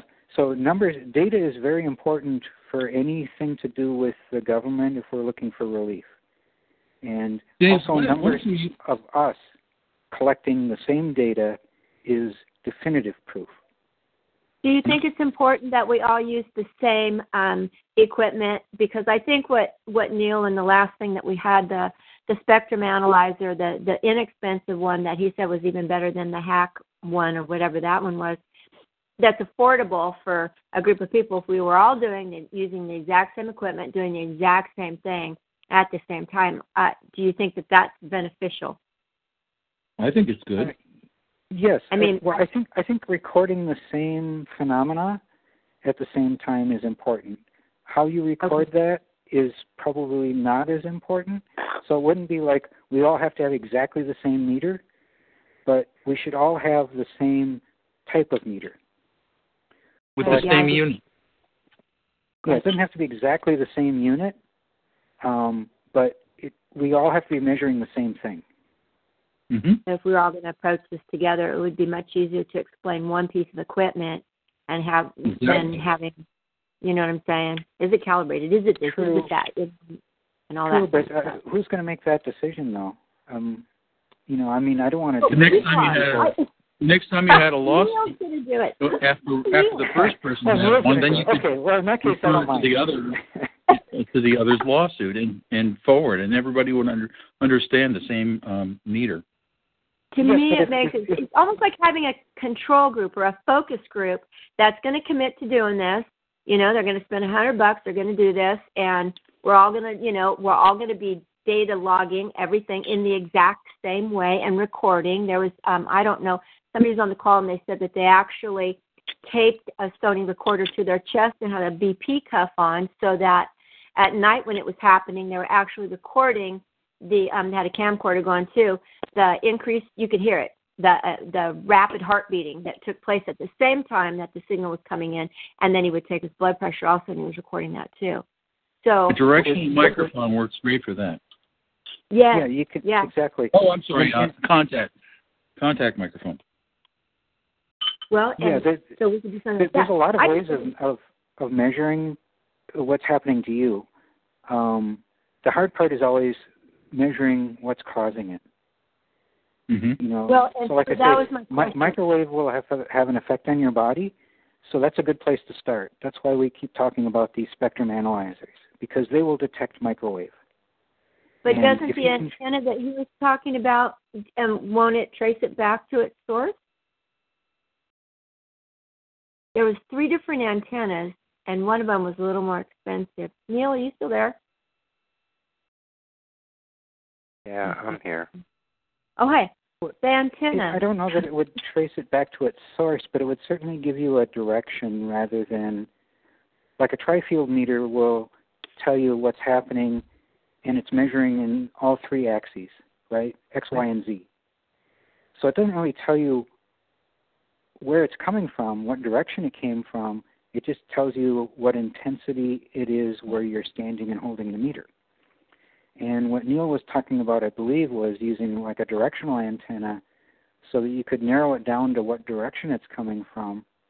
But again, that doesn't necessarily prove that that's the source is across the street, right? It could be 10 miles away in that direction. And so what you need to do is, that's why I advocate portable, but if you have a laptop, you can walk around the neighborhood with the laptop. Like I say, it's always best to try and go behind where you think it's coming from and see if it still points back at that house. And go north, south, east, west, the 4 points of the compass, and it should always point back to the same location. If you can do that, then you've proven that that's the source. See, now that's exactly what we all need to do. We need a step-by-step, a group of people that's going to commit to doing that. And the thing that Neil was talking about is for your laptop, right? You download the app, you put it on your converter, and you buy the antenna, and we're all roaming around the neighborhoods with our laptops and our tinfoil hats. And our tinfoil hats. And our directional antennas. Yeah. And don't forget the video cameras. And a camera on our back. Well, it's kind of a joke, but I wear a body camera as much as I can. I take readings in my cube at work 4 or 5 times a day. Body camera. Okay. Yeah, and I try to be quick about it because I know they can see through my eyes, and they'll turn it off as soon as they see me pull my meters out. One of the nice things about the RF Explorer is that it holds the peak reading. So if it happens, I mean, I can't say when it happened, but I can say how high it was in my location, during the time that I was scanning. Just stop all this. Would you just stop all of this? Can't you just let me go, Neil? Can't you just let me go, Neil? No, you've tried to ruin me in every way you can think of. I'm watching now. Let me go, please. What? You have tried to ruin me in every single way you can think of. It's a science. We're here for you.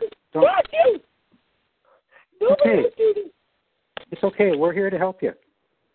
You're not alone.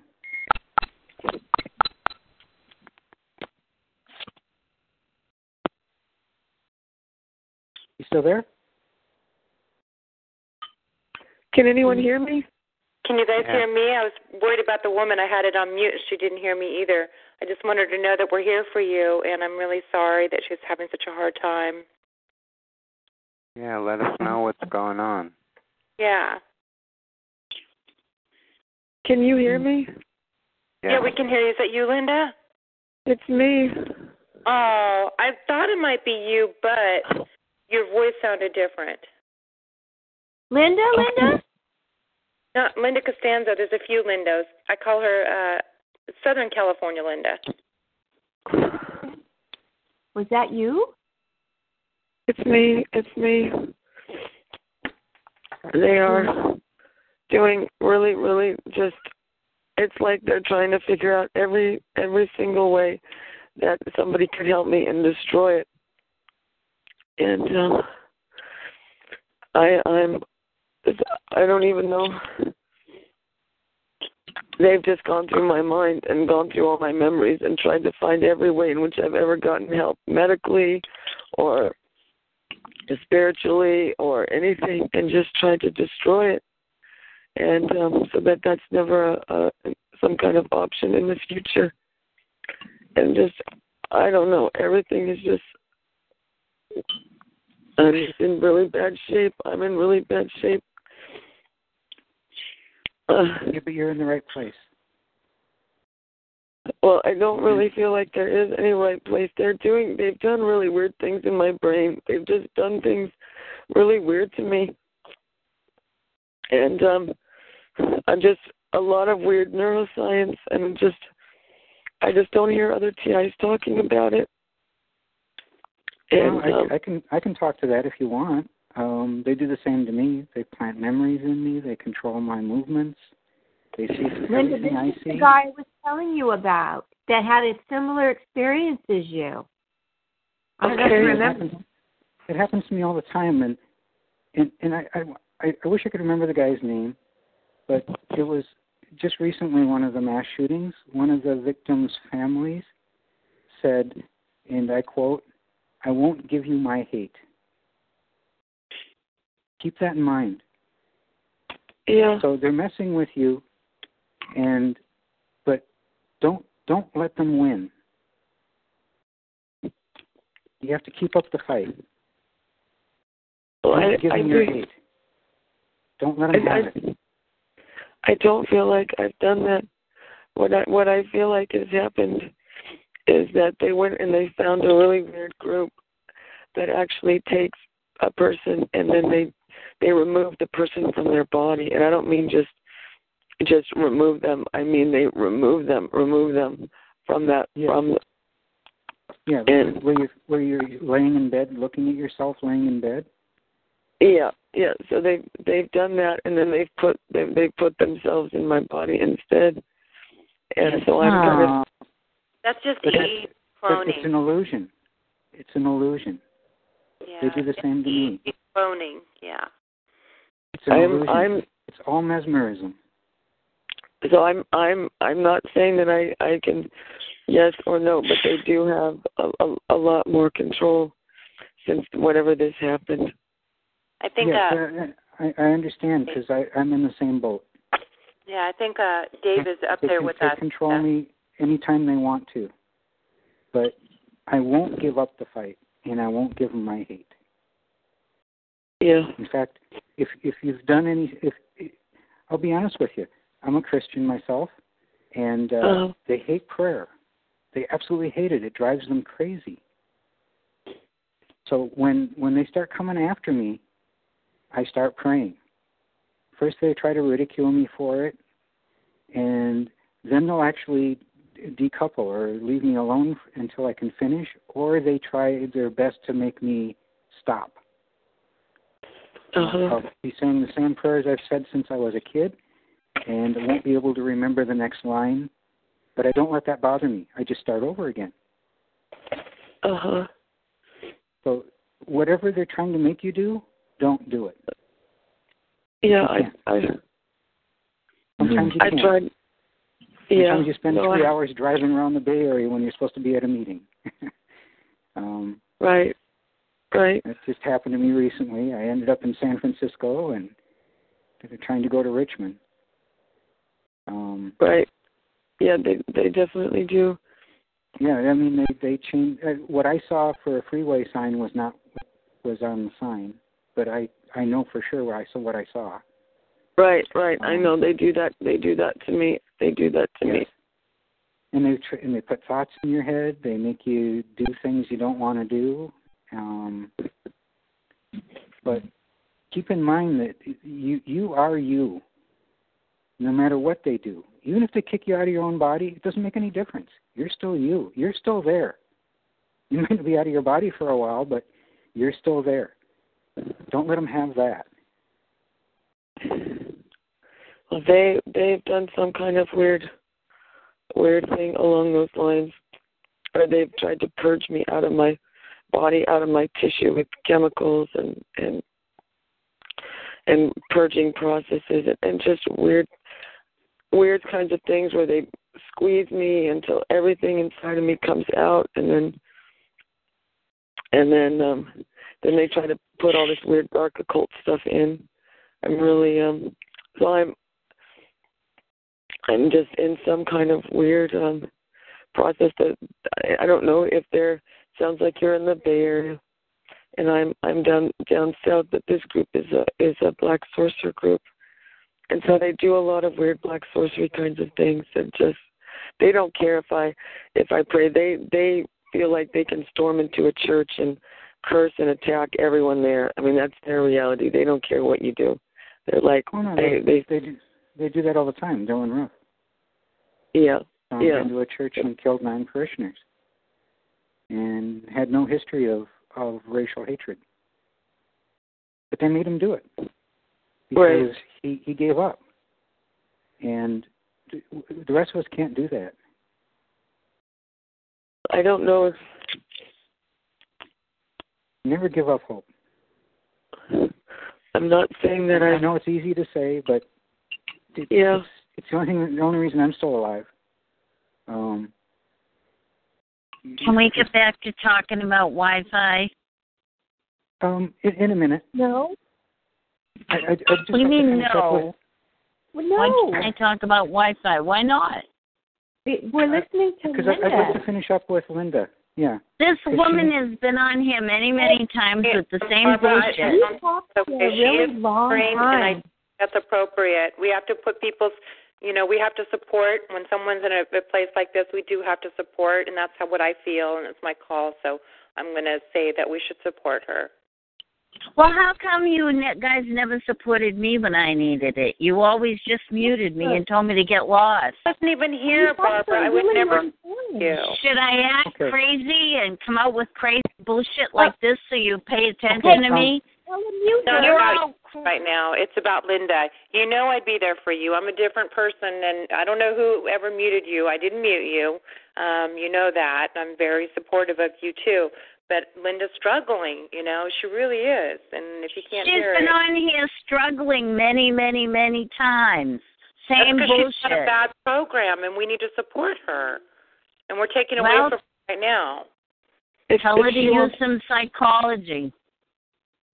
She's got to toughen up or die. That's the alternative. Sorry. Wow. Well, actually, let me just finish up with Linda real quick. Try some spiritual meditation music. I've mentioned this before. Listen to white noise. Do anything you can to block them from your mind. Use headphones. Listen to the solfeggio frequencies. There's all kinds of YouTube videos that you can listen to. They work for me. Unfortunately, the guy that made them, I found out now, is dead. He was a fellow TI. But he left us behind some help. So look for on YouTube for sounds like that. They really do work.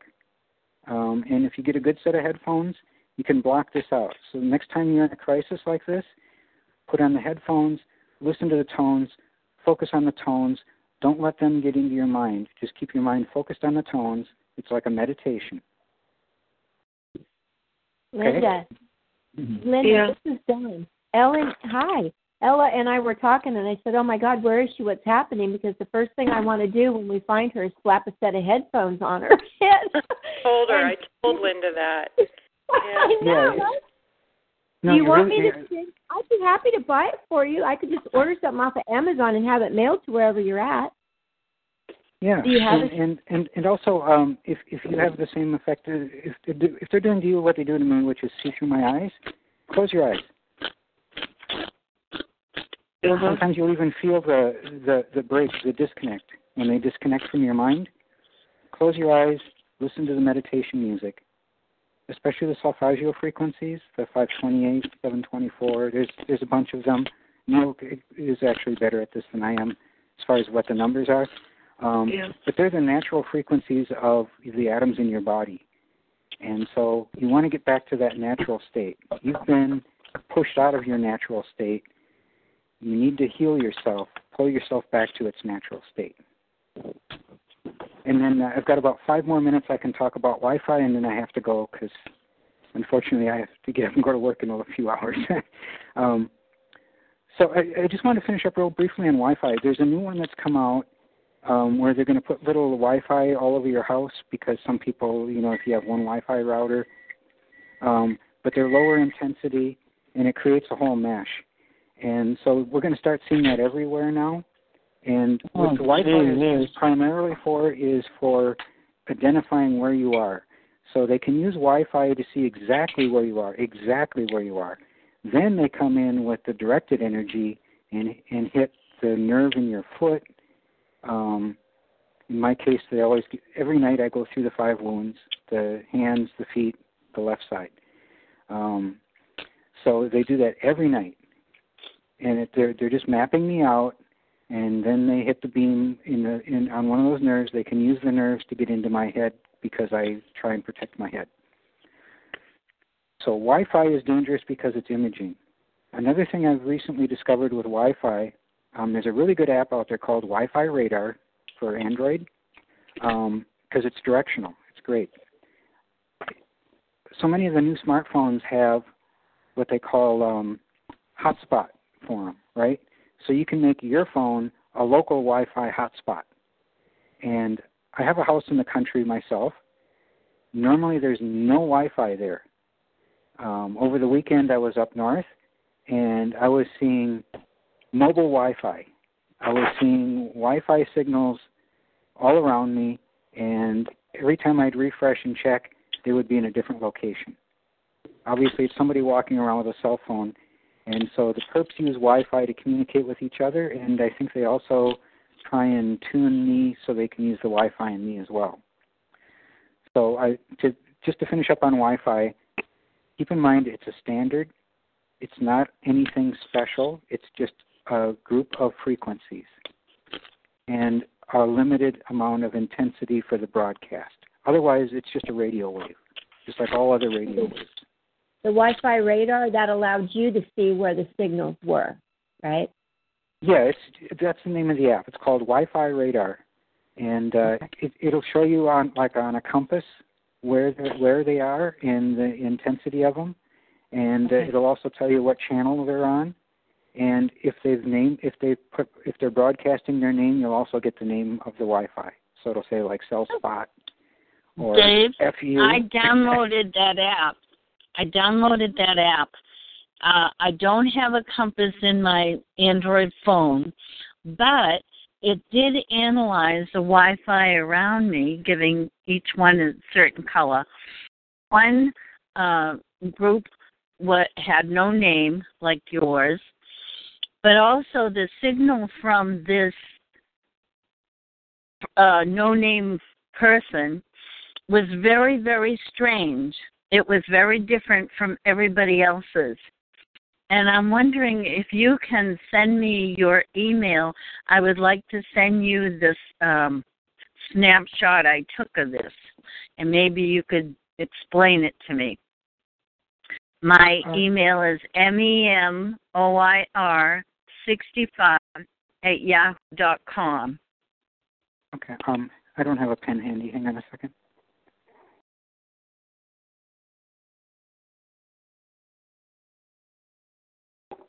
Everybody else's signal was L and L, and it went the whole length of the analysis, and it had square shoulders, both top and bottom.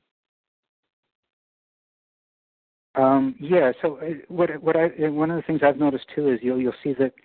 So a Wi-Fi signal normally doesn't go off. When it's broadcasting and it's not transmitting data, it'll show up as like a straight line. And if it's actually transferring data, it'll look like a sine wave somewhat. It'll be like a squiggly line, right? Right. So it goes up and it's square on the top, goes down and square on the bottom. And then it goes across the entire graph that way. I'll send it to you. MEMOIR65@yahoo.com. Okay, I've got my pen now. MEM. OIR. 65. 60. Yeah, 65 at yahoo.com. At Yahoo. Okay. Hey, Thanks. Dave, just 1 second. Could you take my email address too, and email me something so I'll have your email address? I think I've got it, but I'm not sure. So it's I can give. I hesitate to do this, but sure. I'll just give you my email. It's A as in Apple, 57 Dave at Gmail. Okay. A57 Dave.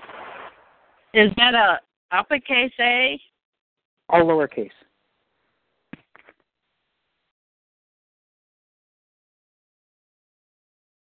And A57 Dave at what? Gmail. At Gmail. Okay. Yeah. And you can send me email there. Not too much though. I kind of get overloaded like Neil does. But yeah, you can send me email, and I can get back to you. And yeah, if you want me to take a look at the graph you're seeing, so if you have that app, when you load it up, you can there's the menu that pops up. Give me just a second, and I'll turn mine on. So you're doing the analyze. I'm sorry, what? Right. I did the analyze.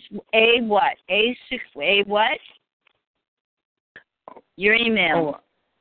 Oh, my email is A as in Apple 57. 57. Okay. Yeah, Dave. And if you have the Wi-Fi radar app open, and you click on the three bars, and it comes up and says Main Actions, you want to click Radar Scan, and then you have to set the phone down like on a flat surface and rotate it as it goes around and try and keep it synchronized. And once you've done that, then you'll get a map of where the actual locations are. Oh my God, they're attacking my dog. I don't have a compass on my phone.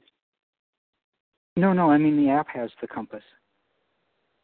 So once you've done the scan, it'll show you like a compass. And it'll show you the direction of where the Wi-Fi signals are coming from. Oh, okay. And it'll also show you like little bars on each Wi-Fi to show you the intensity of the signal. Right, I got that. That's the analyze, right? No, the analyze is different. The analyze will show you the actual signal waves. So I'm doing an analyze right now. And then there's a little refresh at the top. You can continually. Wow, mine's a mess. Like I say, well, I've got 20 or 30 of them around me. It tells me I can't use it because I don't have a compass in this phone or something. Oh, on the phone. Yeah, that could be. Yeah, so, yeah, some of these apps require the right sensors on the phone. Right, and I don't have it. But it will analyze it. And it'll show me the graph. Yeah, who's using what, which is kind of interesting. I have 24 right now showing up. Oh, wow. 24 what? 24 Wi-Fi signals. Mm. I have 24 different Wi-Fi signals coming into my house right now. And that's actually the low end. Although it's kind of interesting, the one that shows up, well, I have a couple of them that show up with no name on it, which you can actually do. You can program your Wi-Fi router not to broadcast the name. But occasionally it'll show up as NSA Van 24. It's a little joke for me. I even took a picture of that one time because it actually made me laugh. So yeah, the Wi-Fi, like I say, I've also seen, like at work, I'll see an array of like 4 or 5 Wi-Fis on one side of my cube, and then just the company Wi-Fi on the other side. And just like the HARP array, you can take Wi-Fi, which is a fairly weak signal by law, but if you get 4 people all broadcasting on the same channel, the same frequencies, that's 4 times as powerful as a single Wi-Fi. If you get 10 people with Wi-Fi all aiming at you, now you're getting up into low-end, neighborhood radio stations. And wow. So it's all cumulative. Like I say, so there's the constructive, right? If they're all in phase, they're all broadcasting the same frequency, there's the constructive interference, and so now the amplitude is 4 times as high as it was before, and it's 4 times over the legal limit. But again, that's what I was asking earlier. Yeah, so an individual Wi-Fi is limited in range and intensity, but like I say, there's nothing to prevent people from arraying it, and since most of the modern high-end cell phones, smartphones, can also act as Wi-Fi hotspots. They're now able to broadcast in Wi-Fi at much higher intensity than if you were just using your phone to connect through Wi-Fi. Well, guys, my phone's about to die, and I know you have to go. So, do you want to give any kind of closing advice or anything before we end the call? Yeah, just quite simply, don't give up and don't give them your hate. Yeah, that's good advice. And thank you. Best thing to do is laugh really at them. Appreciate you coming on the call. Thanks, guys, Sure. and I'll be back here on Thursday. We're going to have the rocket scientist back, Ed Gillum, who's going to teach us about the Audacity program and how to record information and create evidence. That's what we need, some evidence. All right. Yeah. Well, Thank you, Ella. Thank you, Dave. You're welcome. And Linda, call me anytime. Yeah. Dave, are you on the calls very often or not? Judy was boring. Hello. Then Judy discovered ChumbaCasino.com. It's my little escape. Now Judy's the life of the party. Oh, baby, mama's bringing home the bacon. Whoa, take it easy, Judy. The Chumba life is for everybody. So go to ChumbaCasino.com and play over 100 casino-style games. Join today and play for free for your chance to redeem some serious prizes. ChumbaCasino.com. No purchase necessary. Void where prohibited by law. 18 plus terms and conditions apply. See website for details.